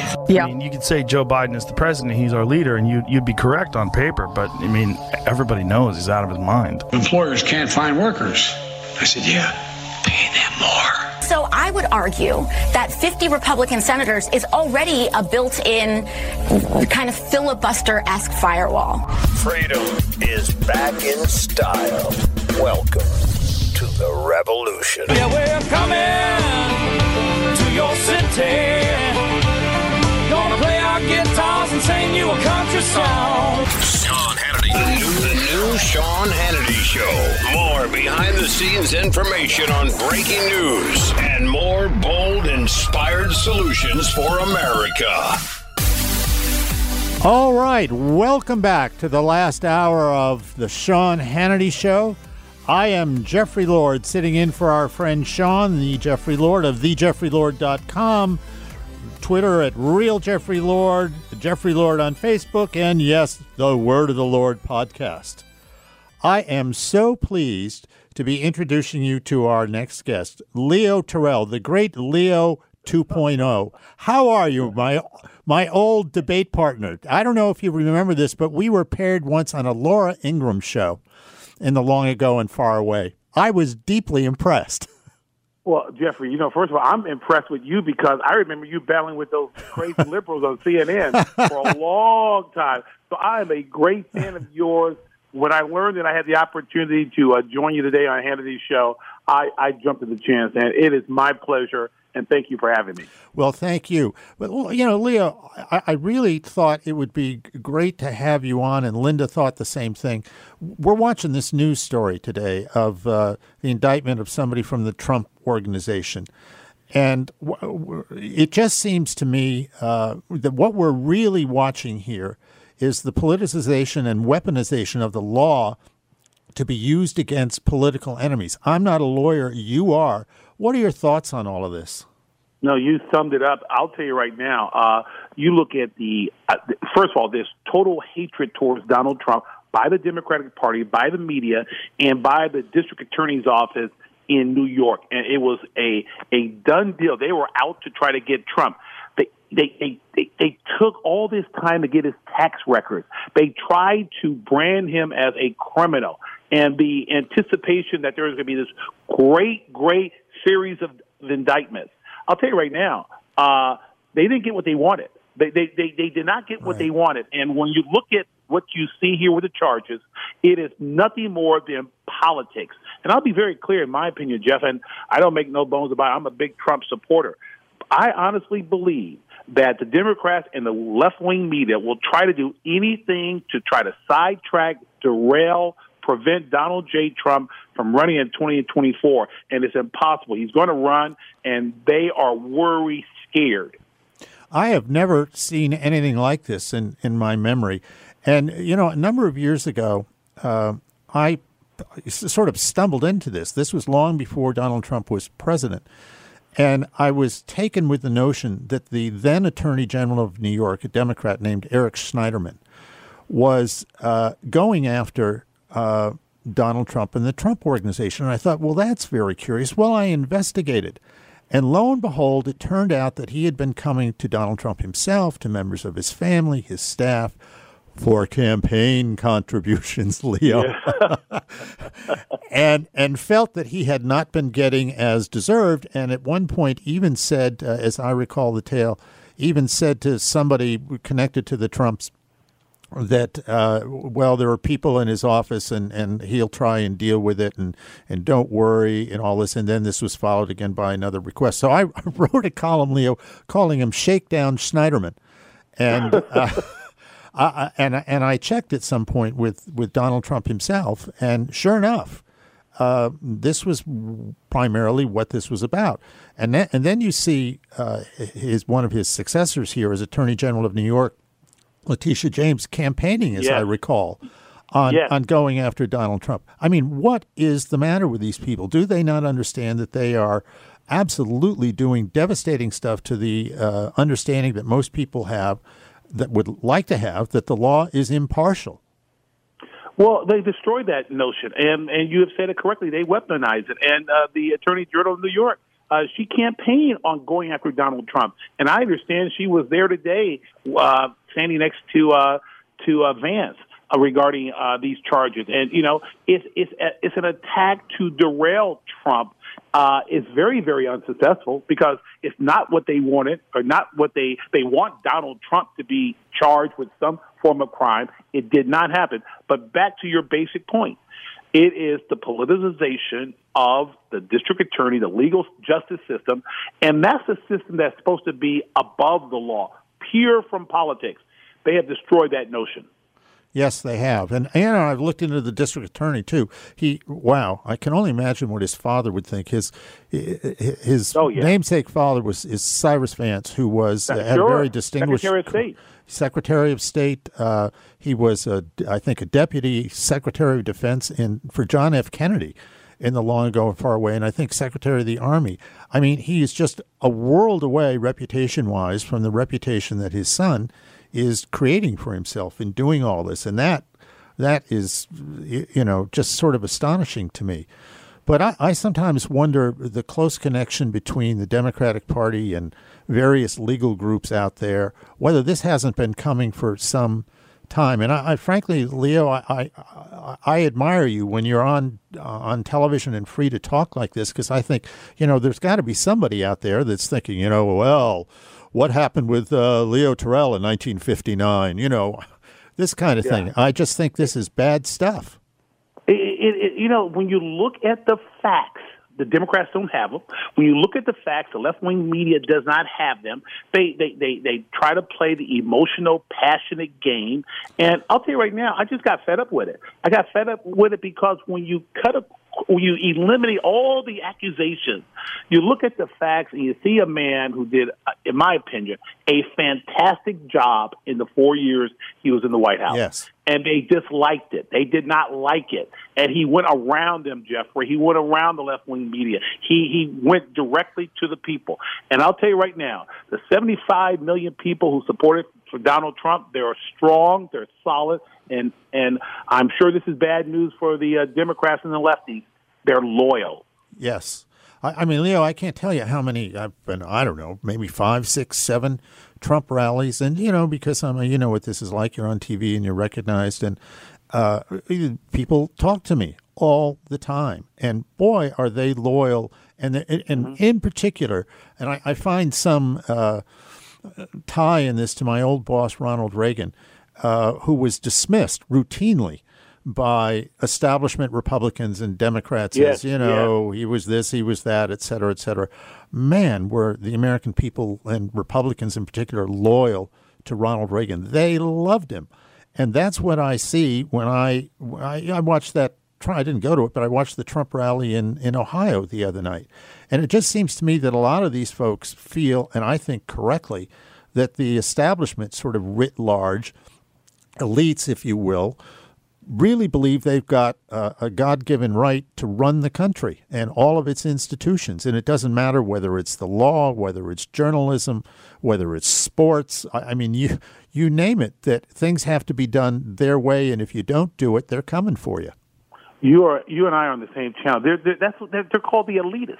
And yes. Regardless of party, they're the elitists. And what they found Donald Trump, they found him as someone as an outsider who went directly to the people. And I'll tell you, Jeff, you cannot fool the people. The people resonate with Donald Trump. And I'll tell you right now, I have to be the classic example. I saw a guy like Joe Biden who basically demanded that if you don't vote for him, you're not black. I saw a party that totally left just abandoned the concept of supporting the police. I said, where am I? And I look over, I see a man who supports law enforcement, a man who does not look at color, created the First Step Act, lowest unemployment, funded historical black colleges, want law and order, and want school choice. Exactly. Those are fundamental issues that every American would treasure, would want to have. Liberty, freedom. Instead, the Democrats want to control your life. They want you to be dependent on government. I mean, this is a very easy choice. I sleep well at night, Jeff. I sleep very well. Yeah. I just, wow. I mean, they are after us in so many ways here, and it's institutional, and they're determined to break the bond. And they can't do it. Rush Limbaugh used to say that a lot of candidates were created by the media, and so the media that created them could destroy them. But he said the media didn't create Donald Trump. Absolutely. The American people wanted Donald Trump, and that's why he was elected president in the first place. And I think you're right. I think that's why he's going to come back. You're right, and that's why this breaking news on the left-wing media about the Trump organization fell well short of what they were hoping for. Yeah, let me just switch topics generally, although stay within the law, because I honestly don't, not being a lawyer, don't really understand all of this. What did you think about the Bill Cosby situation? Well, I'll tell you right now, I followed that case, the first trial, the second trial, and the current a reversal by the state Supreme Court. Let me just be as clear as possible. Personal opinion, I think Bill Cosby is a sexual predator. Legally, and the ruling by the state Supreme Court was absolutely correct. Wow. Absolutely correct. And I can say that without any hesitation because I said it 2 years ago. Two major reasons, Jeff. One, the state Supreme Court, and I said this a couple of years ago, he had a deal with the district attorney that there would be no prosecution, and he relied on that. And that's a due process issue. And in exchange for that deal, he went ahead and gave testimony that basically incriminated him. Like him or not, he had a deal, and he did not expect to be facing criminal charges. But more importantly, the second major flaw in the case, which should never have been charged, is that the trial judge, after getting a hung jury in the first trial, allowed 5 witnesses to testify about their experiences with Bill Cosby that were anywhere between 20 to 30 years old. That's what you call prior bad acts. And basically it allowed the jury to make a leap in logic and say, well, if this happened, he must have committed this crime. You cannot accuse or allow that type of prejudicial evidence into a courtroom when it has nothing to do with the case before the jury. And you have no ability to challenge the credibility of these witnesses.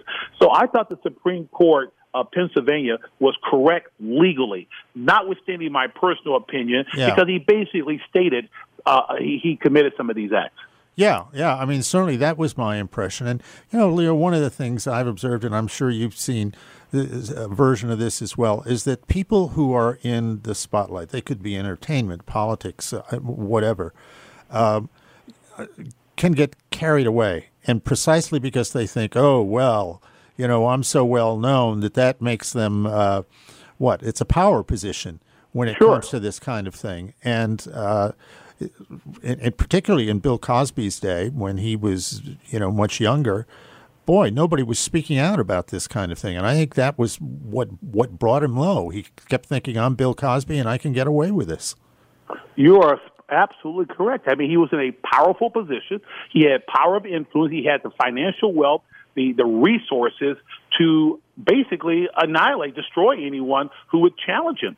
And I don't regret, or let me rephrase that. I don't blame women who did not want to challenge him at the time that it happened. But when it did happen and they came out, which they're entitled to do, I think the legal system worked properly in the end results by letting him by basically vacating the conviction. I think that it tells you that our legal system may have let a criminal get away, but the due process, the fundamental issues of our Constitution, the right against self-incrimination, those are high standards that we have to uphold, and I think that wasn't upheld when he was initially charged.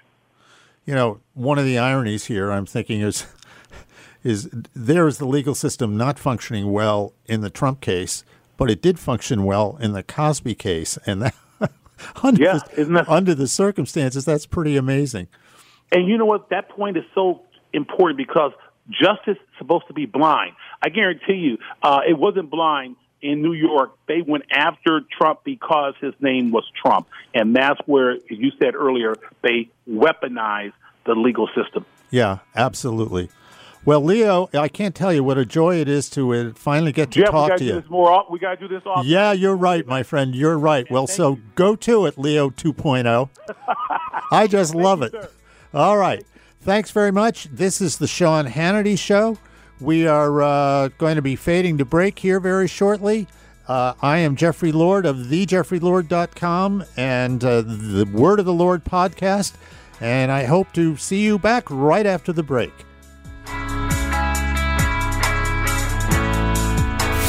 Entertaining Americans coast to coast. Sean Hannity is on right now.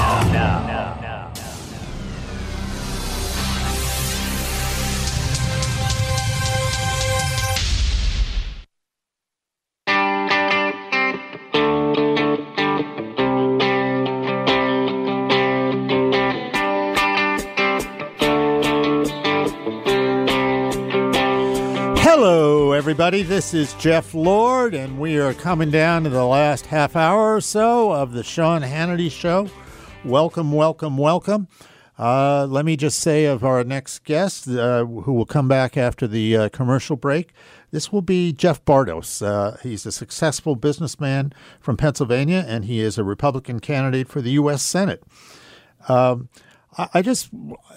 don't think I can emphasize enough how important it is for Republicans to regain control of the Senate and, of course, to pick up that gavel from Nancy Pelosi.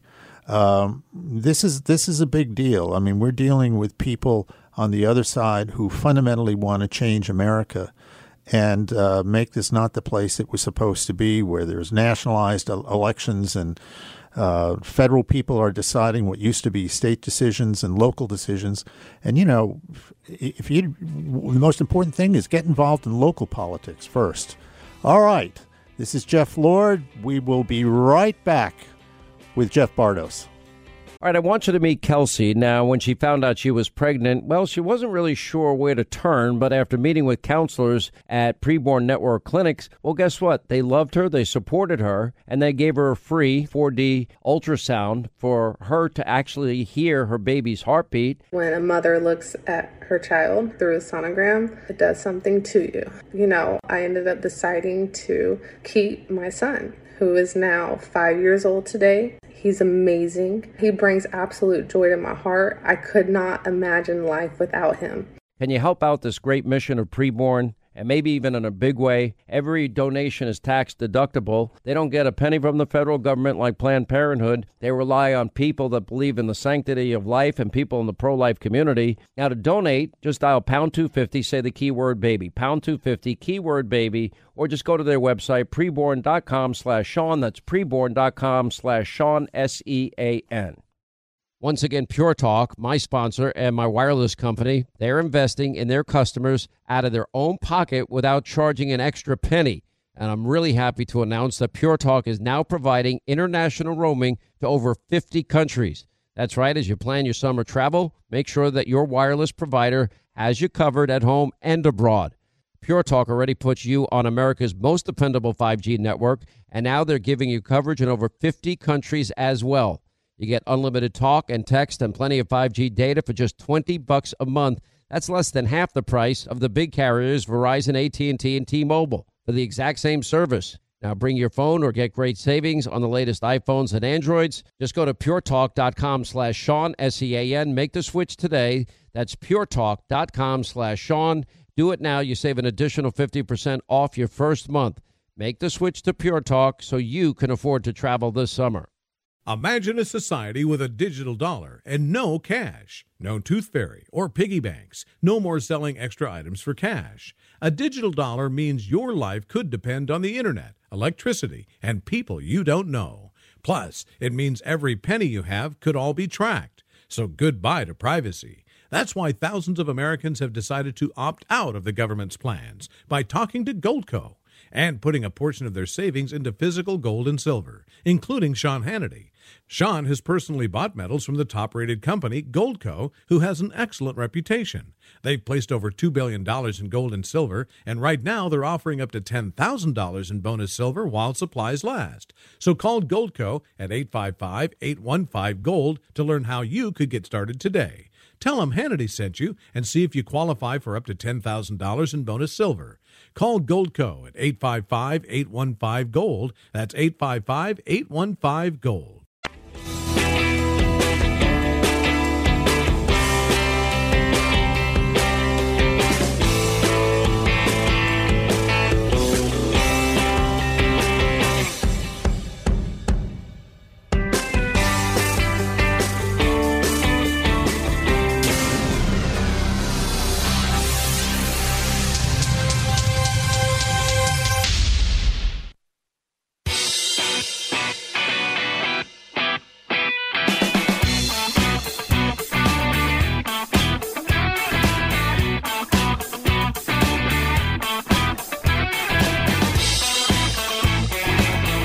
Exposing left-wing media bias. No stone left unturned. The Sean Hannity Show is back on the air.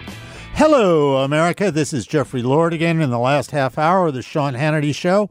We hope that you will dial in at 800-941-SEAN or 800-941-7326. And as I say, I bet you never knew that 7326 spelled Sean. And I bet he's glad his parents didn't name him 7326. All right. We will now move on to Jeff Bardos, who is a Pennsylvanian. He is a Republican candidate for the United States Senate. He's a small businessman. And Jeff, we're glad you're here. Glad to talk to you. And why don't you tell us a little bit about why you're running?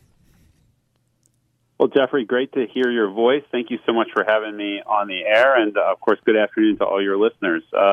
So, as you mentioned, I'm a small business owner originally from Berks County in the central part of Pennsylvania. Cheryl and I have lived in the southeastern part of the state for the last 25 years, raising our two girls.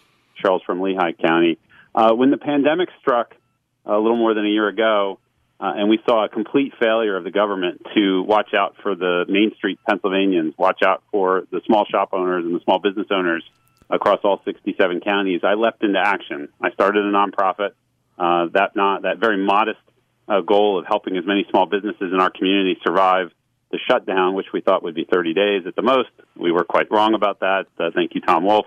But that modest effort to help small businesses in our community blossomed into a statewide effort that I led that has raised now over $3.5 million and helped over 1,050 small business owners, women and men, keep the lights on and save thousands and thousands of jobs for working families. And so when Senator Toomey announced he was not running again, I looked at all the work we had done to save Main Street, and I looked at the work I have been doing for the last 5 years to bring more competitiveness to Pennsylvania and to help the working families across Pennsylvania who, frankly, Jeff, let's call it what it is. They just get screwed year in and year out by career politicians and by the elites. I knew that I had to take the fight I had been leading for the last year to the United States Senate campaign and ultimately to the United States Senate.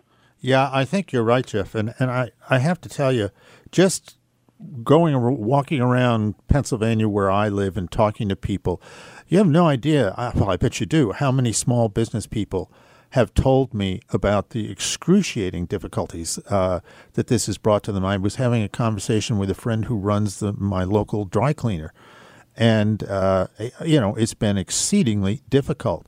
And a couple of weekends ago, we were both at the Pennsylvania Leadership Conference, and you gave a great conversation about some of the kinds of people that you had talked to and what their reaction was. Can you relate a couple of those? Yeah, sure. I mean, we hear politician after politician talk about how small businesses are the backbone of our community, but how many of them have ever sweated a payroll? How many of them have ever worried about an employee's family and an illness in their family and making sure that family and that lifelong employee are going to be okay? Keeping the lights on, paying the rent, taking care of your part of the street and making sure that your fellow shopkeepers on that street are okay. I mean, these are remarkable women and men that I've had the privilege to speak with over the last year. I think, Jeff, there's one business owner. I mean, I've had 600 plus phone conversations, wow, in-person meetings over the last year plus with women and men across all 67 counties. But one stands out to me that I shared at the PLC was the coffee shop owner in Lancaster County, who, when I called her in February with the good news that we had a grant for her and her employees and her business, she said, "Jeff, I have a confession to make." And I said, "Well, I'm no longer a practicing lawyer, and I've never been a priest, so let's do no confessions." And she said, "No, I want to tell you something." I said, "Please, no." And then she said, "I broke the law." And I said, "Look, really, this is not why I'm calling."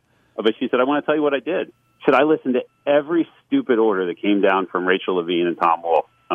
10% capacity, 50% capacity, 80% capacity. You can serve almond drink, but not real milk with your coffee before 2 p.m. I mean, all these crazy rules that these folks had to abide by."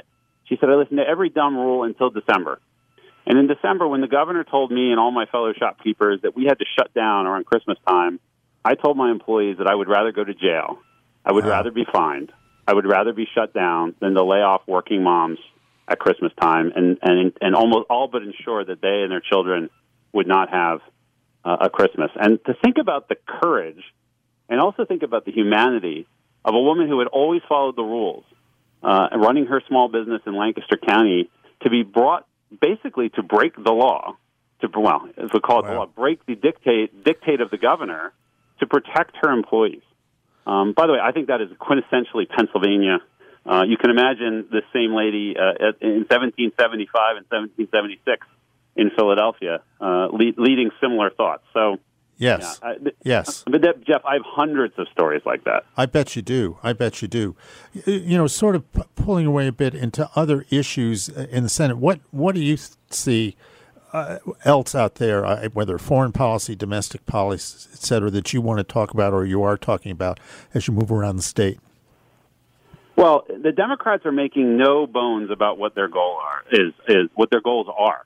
Remember, Chuck Schumer, in the aftermath of the November election, but before the Georgia special election, was after President Biden had been declared the winner, he's smiling and gloating there in New York on a sunny day, and he said, first we change Georgia, then we change America. And they have not hidden what their agenda is. They want that vote. They want this Republican seat to flip Democrat in Pennsylvania. They want that so-called 51st vote to abolish the filibuster. And when they do that, Jeff, they're going to do exactly what they've said. They're coming for all of the dear things, the whole things that we hold dear, all of our liberties, all of our rights, all of our freedoms. This is elitism run amok. Yes. And they are going to install the Green New Deal, which would bankrupt dozens and dozens of communities around Pennsylvania and tens of thousands of families that rely on energy. They're going to pack the Supreme Court. They're going to have D.C. statehood. They're going to have Puerto Rican statehood. It will be a grab bag of 60 years of liberal dreams, leftist dreams brought to bear. And so, not to put too fine a point on it, but this Senate seat in Pennsylvania could very well be the deciding vote to decide who controls the Senate after the 2022 election. And that is why we are working 7 days a week, 16 hours a day to raise funds and to be everywhere across the Commonwealth to make sure that we win. Right. Well, I mean, your thought, I mean, I suspect I know it, but career politicians. I mean, you know, when I was younger, and President Kennedy, you know, the inaugural address, which I vividly remember, I was in the 4th or 5th grade, you know, ask not what your country can do for you, ask what you can do for your country. And that unleashed a whole wave of energy with young people, and I freely admit I was one of them. And, you know, to get into politics, to get into government. What I finally learned by the time I was working for Ronald Reagan is that you've got to do other things than just politics. If that's all you're going to do, you're not going to have a sense of what makes the country run. And pretty soon you fall into the routine that the country can't run unless I get reelected again for my 16th zillionth term.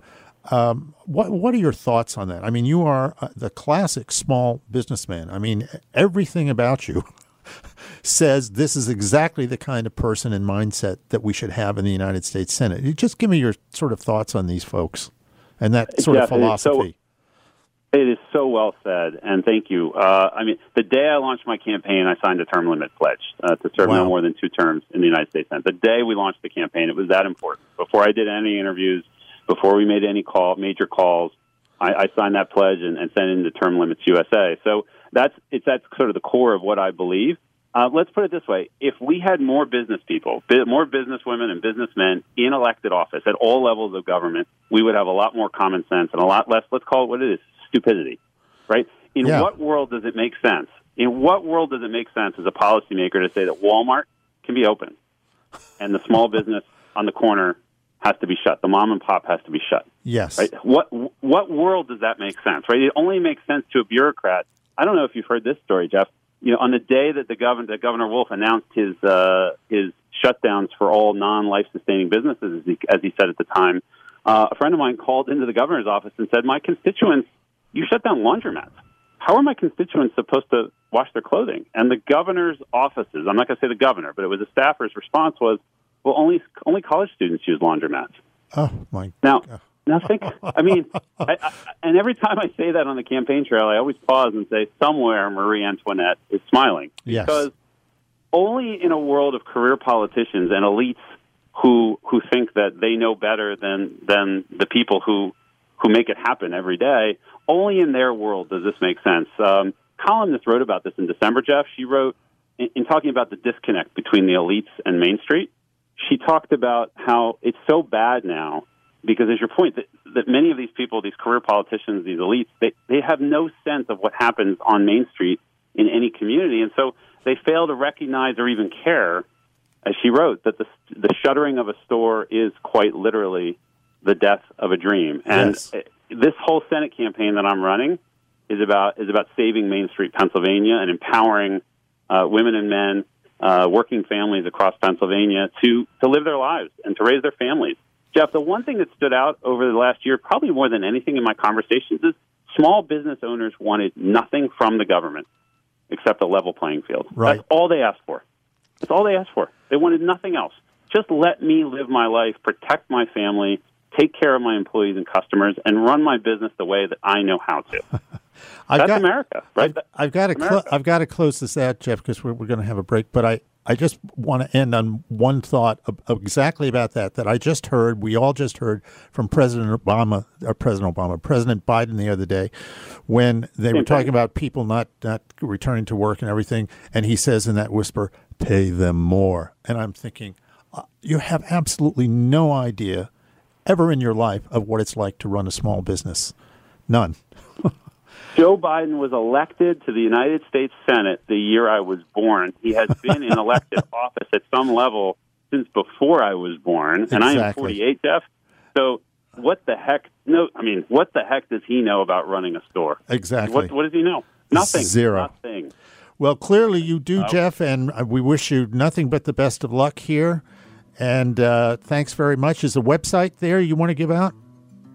Yes, thank you so much. It's jeffbartos.com, JEFFBARTOS.com. And Jeff, I want to wish you and your family and all of your listeners a joyful and very happy 4th of July. Happy Independence Day to everybody. Thank you and amen. That was Jeff Bartos, ladies and gentlemen. We are going to be back very shortly taking phone calls at 800-941-SEAN.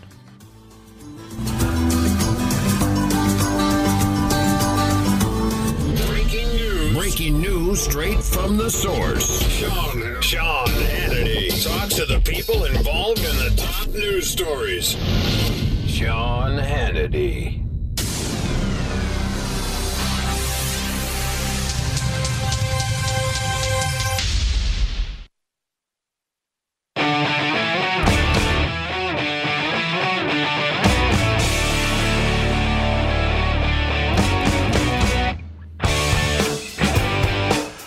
All right.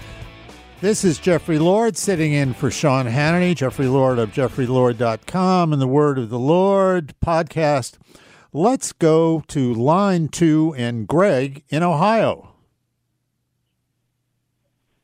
Greg, are you there? Yes. How are you today? I'm great. And you?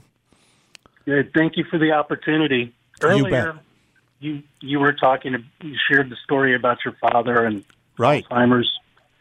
And my dad, same thing. God bless you. A year before he retired, I noticed his personality changing. He was irritable and kind of distant and didn't want to do house projects like he normally did, and no longer the life of the party that he always was. And so he got to retire at 55, full retirement, so he wasn't old, Wow. And so I saw it, and I lived it just like you did. And I know that Joe Biden's family knows it. I know that his colleagues know it. I know that his wife and family, everybody knows it. I mean, it's impossible to ignore. And I think it's sad, and I think it's cruel and disrespectful to the man. And I just can't imagine what they're putting him through, propping him up day by day. Yeah, I frankly don't think that they should ever have let him run in the first place. Seeing this, I mean, they had to have seen this. And I was startled, and Sean often mentions this. The Joe Biden that departed the vice presidency at the end of the Obama term is not the Joe Biden that returned to the public trail when he ran for president. He just isn't. And I certainly remember him as a younger senator. I mean, whatever else you want to say about him, philosophically speaking, he was quick on the draw, very, very alert. And it is sad to see this. But I would just think, Greg, this is not good for the country here. It's not good for Joe Biden, and it's not good for the country. No. I think it's cruel what they're doing.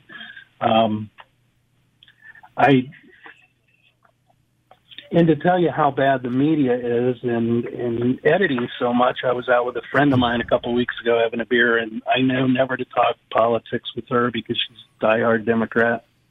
But I had made a comment that I felt sorry for Joe.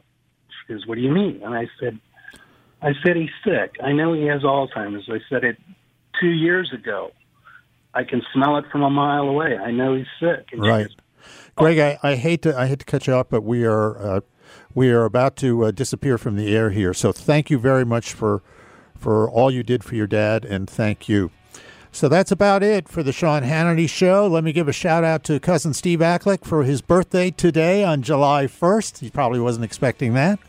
And Sean will be back here in the saddle next week. Happy 4th of July to all of America. And on we go. Thank you so much. This is Jeffrey Lord of JeffreyLord.com signing off.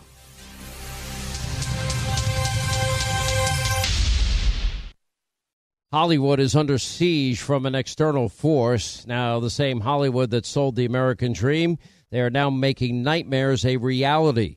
Many major films make choices to appease the Chinese Communist Party to be distributed in China. Now you can join Tiffany Meyer, an investigative reporter in the Hollywood Takeover, brought to you by the Epoch Times, where she reveals how the CCP exerts control over some of the major studios. Now don't miss the most important documentary about Hollywood yet, and for a limited time you can watch the first 10 minutes for free at HollywoodTakeover.com/Sean, SEAN. Hey, when you have health insurance, it's easy to forget about those out-of-pocket costs. Now, that can be a lot of money, but are your medical bills accurate? Now, it's estimated that over 50% of medical bills actually contain errors. Now, HealthLock can help. HealthLock technology securely connects with your insurance and flags any overbilling, wrong codes, or fraud. Now, you can even have HealthLock work on your behalf to get money back from select past bills. Now, to date, HealthLock has helped its members save over $130 million. Check them out online, healthlock.com. Go there today. Tired of restless nights? At Leesa, we know good sleep is essential for mental, physical, and emotional health. From memory foam mattresses to hybrids that keep you cool all night long, Leesa's mattresses offer exceptional comfort and support with free delivery and 100 nights to try out your mattress in the comfort of your home. For a limited time, save up to $700 off select mattresses plus 2 free pillows. Go to leesa.com/iHeart for an additional $50 off mattresses and select goods. Exclusions apply. See leesa.com for more details.